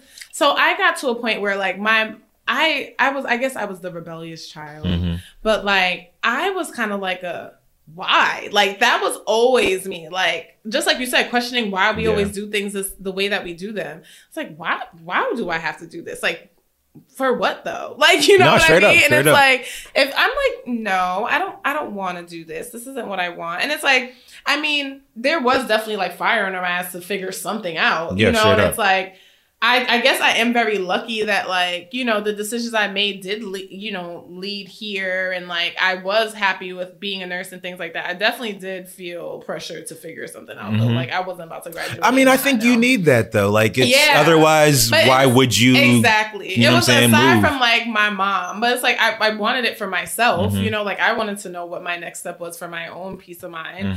So, like, but yeah, I feel like, to tie back to Molly, I feel like I don't think she ever found fulfillment in what she's doing. I think like she ended up in being a lawyer, and I don't think it really makes her happy. I think what it provides for her makes for her happy, but I don't think what she does makes her really happy. And I was like, I feel like I could have been Molly if, like, you know, I continued on with medical school and like was really sat there and was doing these 24-hour shifts in residency and all this stuff just to make it to this point and be racking up all this debt, you know. Whereas like I feel like I did it in a way that I'm still able to provide the same care that a pediatrician would do, but I got so many life experiences from it. I got to travel nurse. I made really great money, like more money than a resident would make. And like, you know, I had a lot of opportunities to do things. I had a lot of patient care experiences that were in different arenas. And I felt like, you know, that's what allowed me to feel fulfilled and be able to do what I'm doing, where it's like,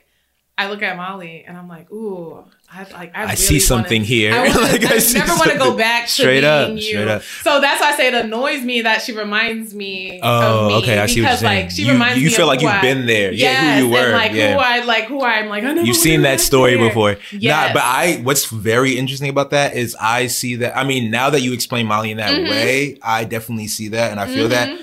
What I would just add to that is I see that in people that I know all the time, you know what I'm saying? Or just the types of people who, like we were talking about, will ask you how to do something. And even if you do tell them, you know what I'm saying? You said you won't necessarily tell them. I'll sometimes tell people and just like 3-4 weeks later, you're asking the same question. Right. Like, you know what I'm saying? Like, I told you, like we've talked about this already. Right. You know what I'm saying? Like, are you just asking for fun? Yeah. Like, because there were definitely times I would take, and like, trust me, it's been time for me to get to this point. I'm like, basically, it's like, oh, that's no. So it's literally like I said, I came to the understanding that okay, people just there's other things going on that they need to figure out before they figure out like how to take any step towards any career. You know what I'm saying? Like, figure out what you want to do and why. Yeah. Like, you know what I'm saying? Because the thing is, again, like, not even to have this rant again, but like the thing is, what it boils down to is you will do the thing that you enjoy doing. Right. You know what I'm saying? Without force, you know what I'm saying? You're gonna do it, so it's like just figure out how to make it lucrative in some way, somehow. I guess. That's a fact. No, that's a fact. That's a fact. That's what it boils down to. But yes, Molly. That's super dope. And yeah, that's cool. And then I even gave my answer who my character is. Yeah, it's lit. So let people know where they can find you. First of all, I really appreciate you coming through, doing this. Damn, we've been going for 2 hours now, so that's been a really good conversation. But yeah, let people know where they can find you on the internets. On the internets. So I am Ashley the NP on Instagram. That is pretty much the only place you will find me. I am not active anywhere else. Yeah. I may have accounts floating somewhere. Yeah, she's the real Ashley NP. Right. Ashley the NP is me. I am also I have to plug my business. Oh, of course. Founder of the Renegade Resume, which is a resume, cover letter, and overall career management service for new graduate and experienced nurses. So at the Renegade Resume for your resume needs. Real quick, let's real quick. Just give us a peek inside your business. What is something that people don't do that they should be doing with their resumes that will improve? One thing that people can do to improve their resumes. Know what they do every day. Yeah.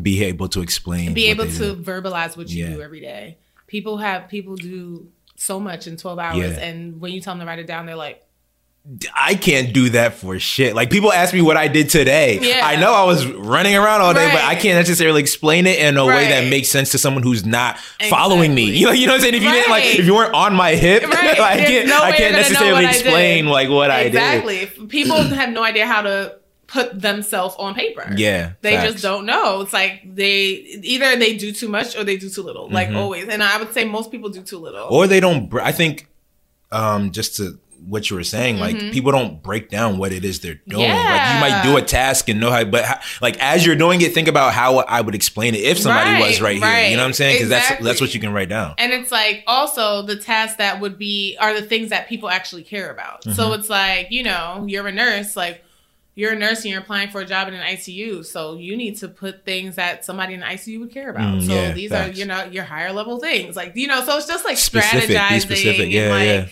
being specific and being very intentional with what's in your resume, not just putting stuff there just to fill up space. Yeah. Which I think is if I were to write a resume right now, that's what I would do probably. Yeah. I'm like, even myself, I struggle with my own resume and I take care of other people's resumes. But it's like, it's hard. It's hard to write it down and like think about it. But yeah.